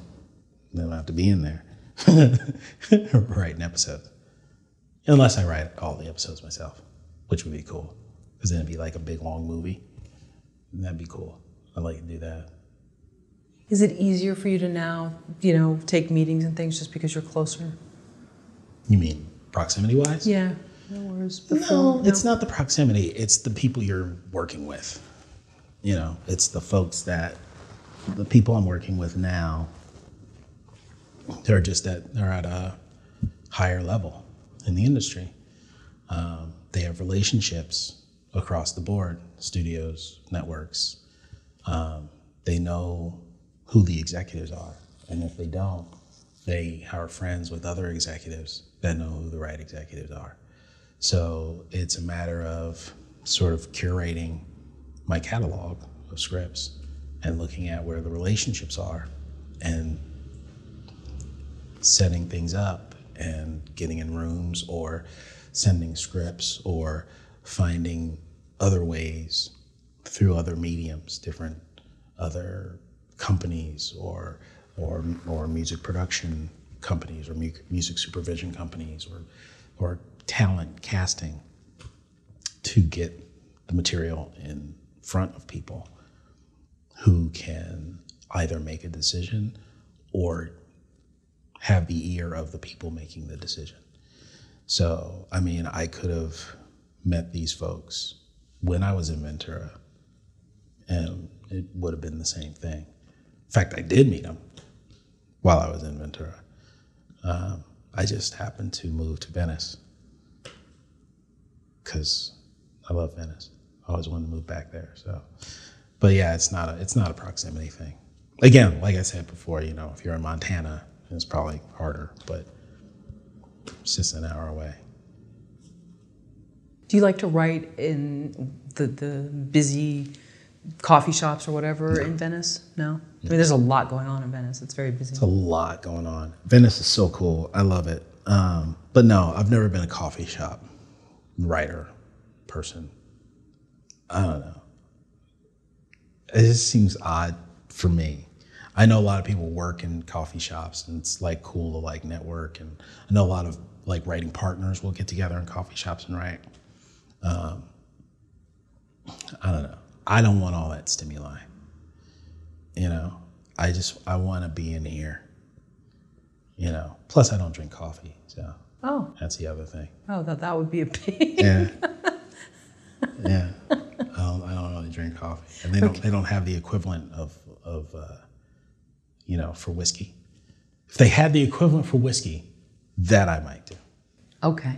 If there was like the Starbucks of whiskey, I might go into that and do, because I like to have a glass of whiskey, sometimes a little cigar. Oh, nice. And then they just relax me. It's nice. That's how I like to do it. Not a whole lot of other stuff around. I like to just dive deep into here and make stuff up, just like when I was a kid, and then write it down. And then finish once my brain is like fried, and then, relax. Once you finish a first draft, what's your process with it? Mine personally? Everybody's gonna hate this. I send it to the company I'm working with. First draft, really? Mm. Yeah. I send it to them and they look at it and we talk about it and they give me notes. And because we work so well together, it's like a real symbiotic relationship. They understand not just like the kind of material that I do, they understand where I want to go. Like they understand where I want to be in 10 years and 20 years and 30 years because we've had these conversations and we've worked on so many projects together. In fact, I'm working exclusively with this company now. And they just, when I go into the office, we're usually in there for like 4 or 5 hours just because we vibe, we're having fun, we're telling stories, we're getting work done, but it's just this really cool. I'm so grateful to have found these people. They're amazing. So yeah, I trust them. So I finish a draft and I send it to them and they read it and they're honest with me and we go back and forth and we get it figured out. And yeah, it's good. But I will say this: I don't write out of the gate, right? So it's not like, oh, here's a cool idea, yeah, and I start writing it. I don't do all the other stuff. I don't do that outline and all that mess. But I'll sit on it. I think it's something I think is cool, and I'll sit on it. And I'll just start imagining it like I'm watching it in my head. And I see abstract scenes. I don't see it like front to back, but I'll see a scene with these characters. I'll see another scene in another area. And when I get enough of those pieces, then I start thinking about, okay, how would this start? Like, how would it open? And then once that comes to me, then I start writing it. So it takes a while before I actually start writing it. You know what I mean? So I'll drink a little whiskey, smoke a cigar, take a little time, relax, and then I start writing it. Let's imagine a new screenwriter has their screenplay bought or optioned. So everything's going great, and then they are fired off the project. Is this a good thing? Yes, it's an amazing thing. It's how my writing career started. Because you're in the system now. And again, it's a business, right? So you do something great, they give you a deal, which is awesome. They give you money, because that's what comes with the deal, and that's awesome. And then you're in the mix of it, and you're learning how they operate by the notes that they give you. And now other people in the industry know that you're working for this studio. So they're going to want to meet with you because you're working on this project that was just announced in the trades. And now people know what's going on with you. Like, you're in the mix. You're in the game now. And then they get to a point where you do the writing and they look at it and they go, this was my personal experience when I sold I Would Die For You to Columbia. They were like, wow, this is coming together. Like, we can start seeing this as a movie. So since we start seeing it as a movie, now let's get some real people in here to get it done. So they fired us. It's business. It's insurance. You know what I mean? You're talking about millions of dollars. You know what I mean? Most people won't give their best friend $2, right? So you're talking about millions of dollars that are going to be spent on these 100 and some pages. They need to make sure that that money is going to turn into more money. And oftentimes with a new screenwriter, that means firing that screenwriter, bringing on a new one that's already been in the mix. Maybe they've written 2 or 3 films that have been greenlit. Maybe the last thing that they wrote was a big hit. Maybe they wrote and directed a big indie thing that blew up at Sundance. It's an insurance policy for the studio so that the studio feels more comfortable going forward with the piece. It's not a bad thing. It's never a bad thing. It's a bad thing if you look at it like a bad thing, but really you're in the mix now. You know what I mean? You can take that sale and turn it into all kinds of stuff, especially, broken record, if you have more material. It's so important. That's why I keep saying it. It's super important. You got to have more stuff. You know what I mean? It's the nature of the beast. It's the nature of the beast. There are millions and millions of dollars to be made. You got to have more stuff. When you're turning in that first draft and you're giving it to whomever you're working with, would you say you trust somebody who's just more brutally honest with you than somebody who wants to be nice and keep the relationship going, but maybe they dance around things and they're not? I think you don't want somebody that's just gonna like trash you, right? Because that just kills the confidence. But you also don't want somebody who's gonna like pussyfoot around you, and not really give you the real. So I think it really does come down to developing relationships with people through your writing. I mean, I haven't always had the pleasure to be able to just trust that I can deliver that first draft and we'll be able to rock out. Like, I haven't always had that situation, but I have it with these people because we're just so keyed into one another. Like, we'll have meetings and they'll go for like 4 or 5 hours and we have a blast. You know, we all share the same sense of humor. We all share the same basic, you know, belief system. We all have the same basic values. We all see the world essentially the same way. So it is a very unique situation for me because I trust those guys. I can say, like, boom, here it is. This is what I'm thinking. What do you guys think? And then they'll come at me and they'll be like, all right, let's do this and this and this and this and this and this. It's like, you know, listen, it's absolutely not normal. It's absolutely not the way it goes. But because I have this relationship with them, if I'm wrong on the first draft, all by myself, I might be wrong on the second, third, fourth, right? All by myself. But because I have this team that I trust, that knows what I want my end result to be, let's give them the first draft. Let's just get on with it. If I'm wrong, I'm wrong. And, you know, we'll get to the point where it's right. And we get there a little quicker than me sitting around agonizing over, did I do this right? Am I wrong? I have the luxury of not having to do that. It's nothing I would tell anybody else to do. It's nothing I would recommend for anybody else.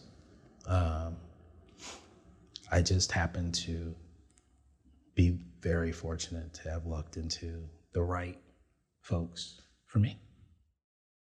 One of the running themes of this interview today has been a reference to your shirt, record, quote unquote broken record, and that is have more content, always have more. So even when you go into pitch, you have more to show. Yep. What does that entail for you? How much is more for you? How many projects are we talking about? What do you have in your, quote, arsenal? So full arsenal. I did an interview. This is an interview. I did an inventory 6 months ago of everything I've written, like everything. And so I sort of did this experiment where I mapped out everything. And I thought, okay, if every one of these things got made, like films, pilots, not counting the length of how long a television show would run, but, you know, pilot gets shot, you know, edited, put on the air, picked up, film, shot, put in theaters or on stream or whatever. Like, how long would it take if everything, and there were no hiccups. Like, you just got it, the money came in, the buyers were there, the distribution was there, you just did it. Like, each piece, without any hiccups, how long would it take to get everything done? I would have to be 116 years old for everything to get done that I've written. This year, there's been a lot more focus on television with the company that I'm working with. So there's only been one feature script that I wrote this year. But there's been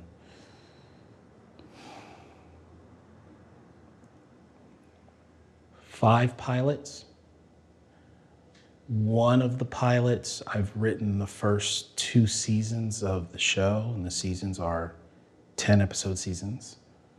Another one of the pilots, I've written 5 episodes for. This is TV, sorry? This is, just the TV. So 5 TV pilots complete. 2 seasons of completed scripts for one of the pilots complete. 5 episodes of another of the TV pilots complete. So for the first one, that's 20 scripts because there are 10 episodes a season for the first one. okay. So there's 20 episodes of television plus 5 more episodes of television, plus the 3 other pilots that I wrote. I'm in the process of writing one now, and I'm working on 2 other feature scripts that are incomplete. That's summer to summer. Summer 18, summer 19. So, and then there's just a ton of other ideas that have been like jotted down that are for later. Do you keep that in a file? Like, do you have like these idea files? Oh, here, okay. To my phone. Okay. They have a notes thing on your iPhone. So every time something pops up in my head, I pull up the notes. And then I sit there with it. And sometimes they're just crappy, so I delete them. Sometimes more stuff comes, so I write that stuff down. And then sometimes they turn into full-on scripts. But yeah, constant writing. How do you know if you were bored with a story? Or do you just need more time with it? I get bored with stories all the time. So I stop. I don't force anything. Like, this seems really cool. Okay, this is cool. Oh, this is kind of dead. That's not cool. This isn't, yeah. Yeah, I start something else. I don't get rid of it. I just put it down and I start writing something else. And inevitably, in writing something else, an idea will formulate that fixes this one. You know, I'll like write something, or I'll be hanging out with someone, or I'll hear somebody say something. I'm like, oh, that would fix that other thing that I stopped writing. So I go back. I start writing on that. And then when that's done, I go back to the other thing. And then while I'm working on that, somebody will say something, or I'll see something in the news. I'll be like, oh, that would make a good movie. I'll write that down. It's constant. It's just constant creation. Literally, I drive my wife nuts. It's constant creation. And then if it fizzles out, I don't fret about it. I don't worry about it. I don't struggle with it. I don't like, oh, how do I fit? I just put it away. Because there's way more other stuff to be doing and working on, you know? Do you think the mark of a professional is to continually finish things? Sure, probably. I mean, you finish. I finish. I finish more than I start, but I am constantly starting. It's not like I have like all these unfinished screenplays. You know what I mean? I tend to write fast. Like if it comes to me, it comes to me. And so it goes. When that flow starts to like peter out, I don't try to force it. I just, okay, it's petered out. We're done for that. And then I'm on to the next thing. They always get finished. But it's more about, for me, it's more about flow. If it's not flowing, it's no good. Because the thing is, you know, people will say like, oh, you should write this many pages a day. You should write, you know, this 1 or 2 scenes a day or whatever it is. But like, you never know where your head's gonna be. You never know where your creativity is gonna be. You never know what your energy is gonna be. So if I'm like not in the best space, and I'm just like pushing through the right stuff to like meet this like requirement, I'm just gonna write, you know, crappy pages. I wanna write crappy pages, you know, I wanna have good pages. So if that means that on Tuesday, I write 2 pages, then on Tuesday, I write 2 pages. If on Thursday, I write 15 pages, then on Thursday, I write 15 pages. If on Friday, I just want to have a whiskey and write no pages, then I don't write no pages. But I don't beat myself up for anything. You know what I mean? Like, they're all there. They're all constantly, all the characters are constantly like just there, living in my head. And so at a certain point, one of them will perk up and be like, hey, you know what would be cool if you did this? Oh yeah, that is cool. And I'll do that. And then sometimes I'll scrape the whole thing and restart it because I came up with something cooler. Same story, same concept, but like a way better angle into it. So if I've written the first act and I got 30 pages in, something better came along, I can make those 30 pages even better, but I got rid of the 30 pages I have, they go. I write new 30 pages. Have you ever fallen in love with a character? like falling in love with a character, like I want to leave my wife for a character? Like, what do you You don't have, no, that's, you could still fall in love with something. Doesn't mean you have to change your life. You can just, an idea of something, an idea of someone. Most of them. What's the point? Like, if you don't love it, what's the point of doing it? You know, I mean, if you're just writing the thing to write the thing because you think you're gonna sell this thing, I mean, I guess there's value in that if you've got a goal and you're set for that. But for me, man, the stuff I sell, the stuff I want to sell, I love.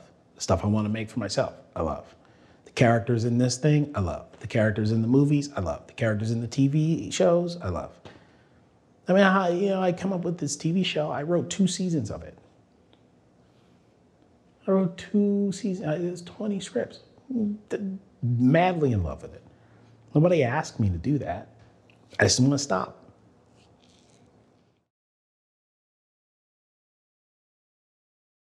Do you like current television? Yeah.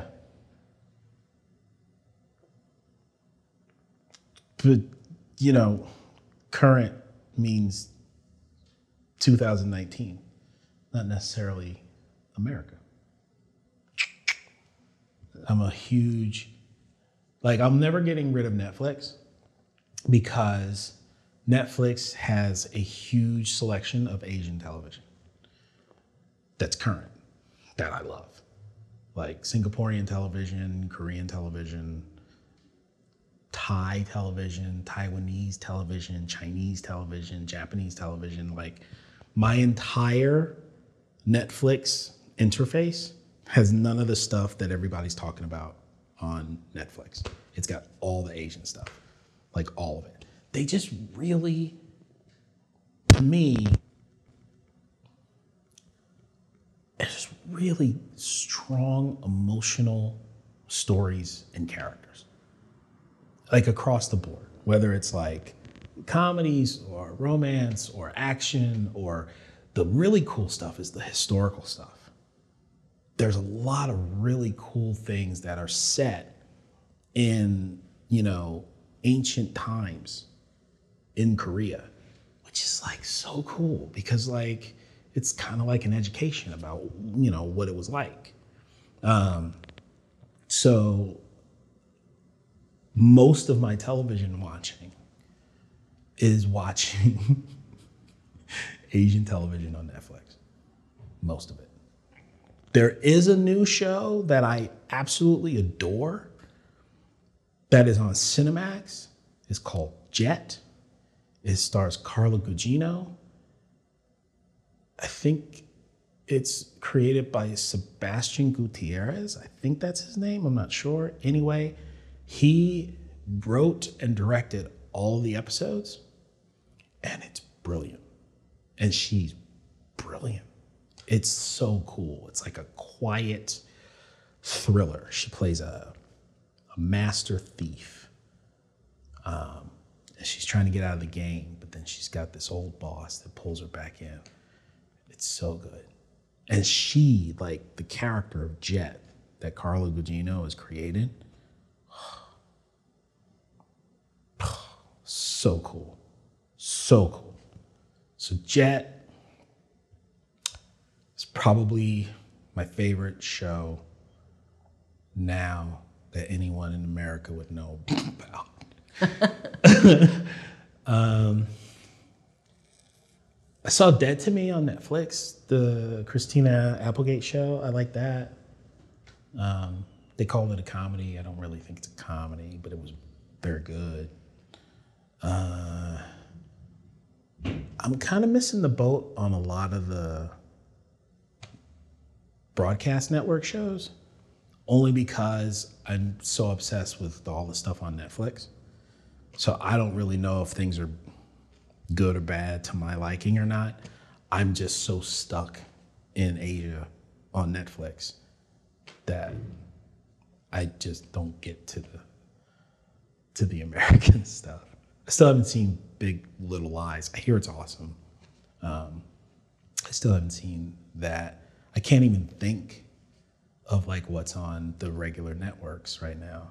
That's like the hot stuff. What's the hot stuff on the ABC and the NBC and the CBS? I don't know.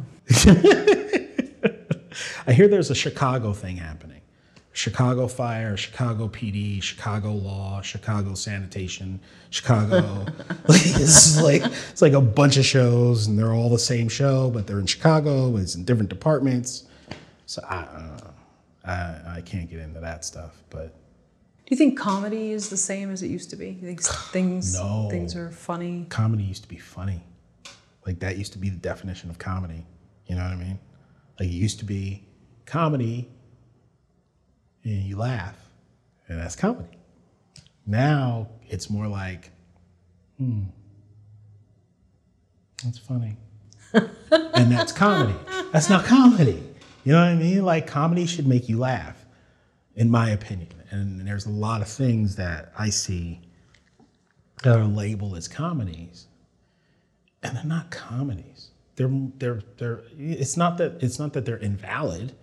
You know, it's just they're statements on social mores or culture or race or gender.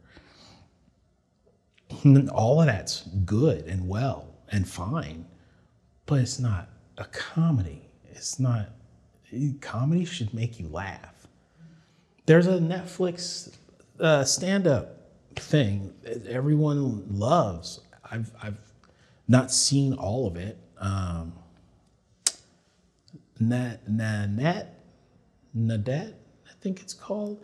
I think she's an Australian comedian. It's really good, but it didn't make me laugh. You know, it was like a TED Talk, really. You know, there's like humorous moments in it, but it wasn't. I didn't find it to be funny. And again, like it's not like it's not valuable. It's not like it's not timely or relevant. But for me, I want to laugh at something called a comedy.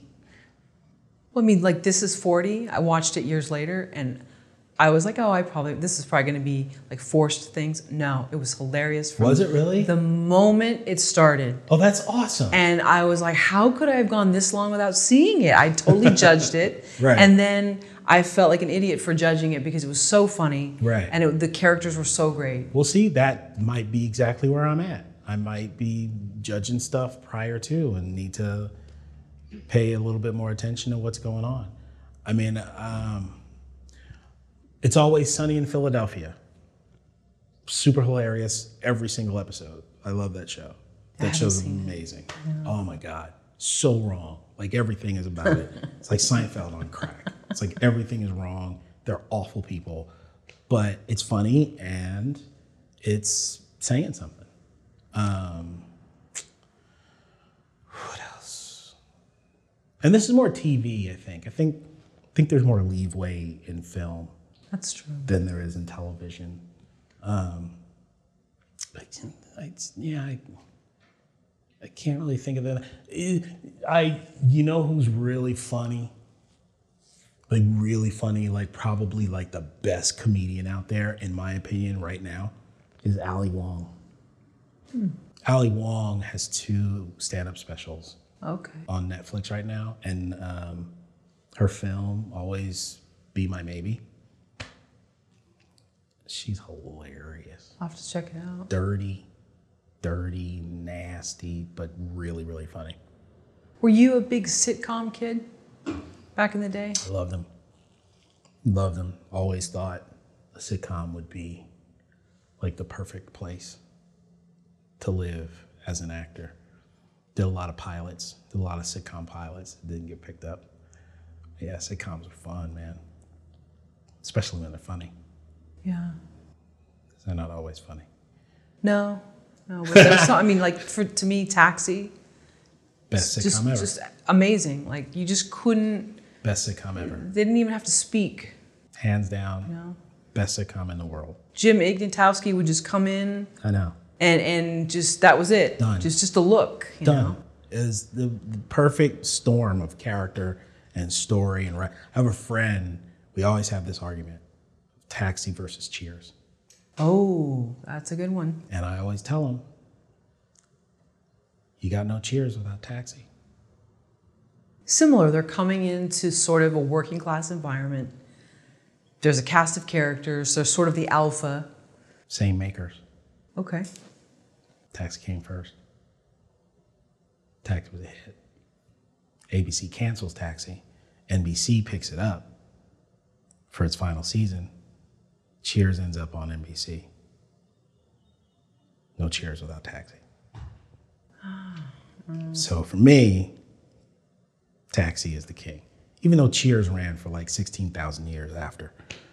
Taxi. So good. Was so good. Was So good. Yeah, I love that show. yeah. I wish that was on the air somewhere. That'd be great. I know everybody's watching Friends over and over and over again. And The Office. The Office was great, but no, I don't know if that's not the same kind of sitcom, you know? It's more of a single camera thing, whereas like, cause I feel like they're different beasts. There's like the single camera comedy, like The Office. And I think that's a different species of comedy than like Friends or Taxi, like, you know, that 3 camera audience thing. I know a lot of people don't like the audience laughing because they feel like, oh, I'm being told to laugh at this, whatever. And I get that. I don't know. I think there's a little nostalgia. It's kind of cool about sitcom laughter, sitcom comedy. There's an art to it. For a new screenwriter who's just finished their first screenplay, what do they do with it? I don't know. Okay. All right, so you're saying like you write a screenplay, you don't know nothing about nothing, right? You just wrote something. Okay. Internet. This is the connectivity of the world is in everybody's palm because it's on the phone. There are contests and websites. There's all kinds of stuff where you can submit a screenplay and get some kind of feedback on it. Like, if you're waiting for Universal to show up and grab up your script, you're gonna be waiting a very long time. However, get it out there. Let people say no to you. Like, don't be so precious about it. Just get it out there. Because if you do that and you put it in the hands of different places and different websites like inktip.com, like where you can just like post your script there for producers to look at if they dig your log line, you're gonna learn stuff and you're gonna understand like what's working. If nobody clicks on your script, you got work to do. If people do click on your script, you're gonna find out what the deal is from them. You know, especially now it's weird because the whole Writers Guild thing that's going on. So, I mean, I guess you could submit to agents. I don't know if agents can touch anything now. I don't know what it is, but Even before that, that whole process is harder because agencies are also companies now. They have bottom line. They gotta have a certain amount of money coming in, and they're dependent on higher level clients that are known on the studio level. Doesn't mean you can't get an agent, but a lot of times these contests, film festivals have screenwriting contests in them. You know, the Sundance Lab is a place that you can submit your script to. And a lot of agents are judges at that thing. So you send your script to something, the agent might see it and be like, cool. Now you've skipped a bunch of steps, which is a lot better than, you know, complaining on Twitter about nobody reading your script. You know, it's work. You got to get out and do a little work. You know, nothing's just going to land in your lap. Nobody is going to land in your lap. Everybody's out there trying to get their stuff done too. You know, doesn't mean you can't work together with people, but show them you're willing to do something. Get it out there. Move it around. What about what you said earlier is like, let people say no to you? Yeah. Is that like a skill? Yeah. Are you kidding? Everybody hates no now. You know, back in the day, no was normal. You think no has changed?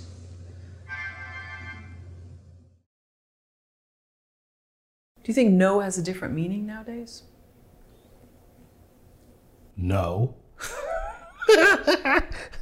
Sorry, that made me laugh. No, I mean, it's no. No is no. I think the difference is, I think back in the day, no wasn't the end of anything. It still isn't the end of anything, but I think people perceive it now as the end of anything because everything's been made so easily accessible. You know what I mean? Like nobody wants to wait for anything. Like no one has any patience. So if they hear no, well, that sucks, that's over, all right, whatever. But it's not, there's a reason behind no that you can benefit from. And all you gotta do is ask, because people are very happy to tell you why they said no. You know what I mean? Like nobody is like, why did you say no? Very good question. No, they're gonna be very happy to tell you exactly why they said no to you. And there's knowledge in there. There's value in it. And if you've never written anything before, people are gonna tell you no. If you've written stuff before, people are gonna tell you no. If you sold things, people are gonna tell you no. If you've won awards, people are gonna tell you no. Again, different brands, you know, different brands, different companies, different personalities, different tastes, all of that. So if you're just getting cooking, let it cook a little bit. Might say yes. Then how far along are you? You put your first script out and you send it to the Sundance Lab, or you throw it on Inktip and somebody goes, this is great, we want it now. Cool, it's great. They say yes. But you know, no doesn't prevent yes. No doesn't mean there are no yeses coming. You know what I mean? No doesn't mean anything beyond not right now. Really. I had a friend who had a friend who was an executive at a cable network. And he was constantly pitching her stuff. And they were very good friends. And she was like, no, doesn't fit. Then he got together with a different writing partner and they came up with something together and he pitched that thing to her and she went, ooh, I like that. You guys should come in. But he got told no like 8 times, like 8 different things, you know? So no builds relationships. No brings you fans. No gets your name out there. So yeah, no really isn't any different than it used to be. It's just people, I think, don't understand the positive behind it the way maybe they used to back in the day. Why do people fail in Hollywood? Why do people fail?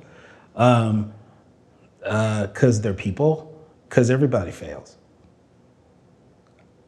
Is that? Yeah, like everybody, like everybody fails. All over the world, in every profession and industry ever, everybody fails. Unless you mean like, why do people fail? Like, why do people not end up with a career that they want? Or just failure? Career that they want. Any variety of reasons. Timing. Sometimes you're ahead of your time. Sometimes you're behind your time.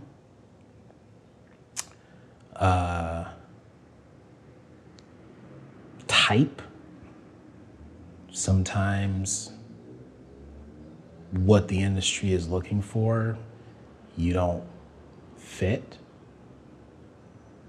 Like, hypothetical scenario.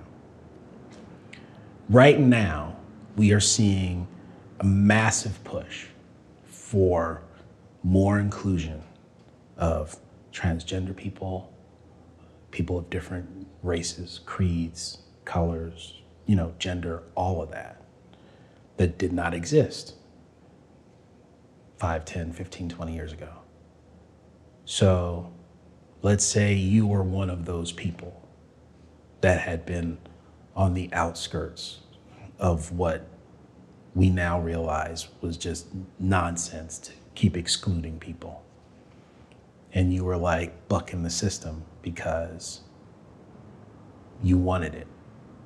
And you kept getting doors slammed in your face. And now you're at an age where maybe they're not now looking for that age. So the time didn't line up for you, which is wrong, but I still don't believe that means you still can't have the career that you want. I firmly believe that where your head's at determines where you end up. And it's hard sometimes to keep your head on straight. It's hard to kind of go through everything and still say, that's okay. That's okay. That's okay. But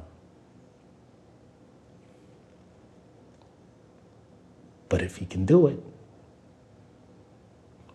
Morgan Freeman got his very first meaningful, career role when he was 50. So the Morgan Freeman career we're all aware of didn't happen till after 50. You know what I mean? I don't know what happened. I don't know Morgan Freeman, but possibilities exist. I think you gotta believe in yours. Maybe it's harder to keep believing after a certain amount of rejection or hurt or time. And, that's for every person to decide on their own. But if you can push through it, I think what you want, you can get.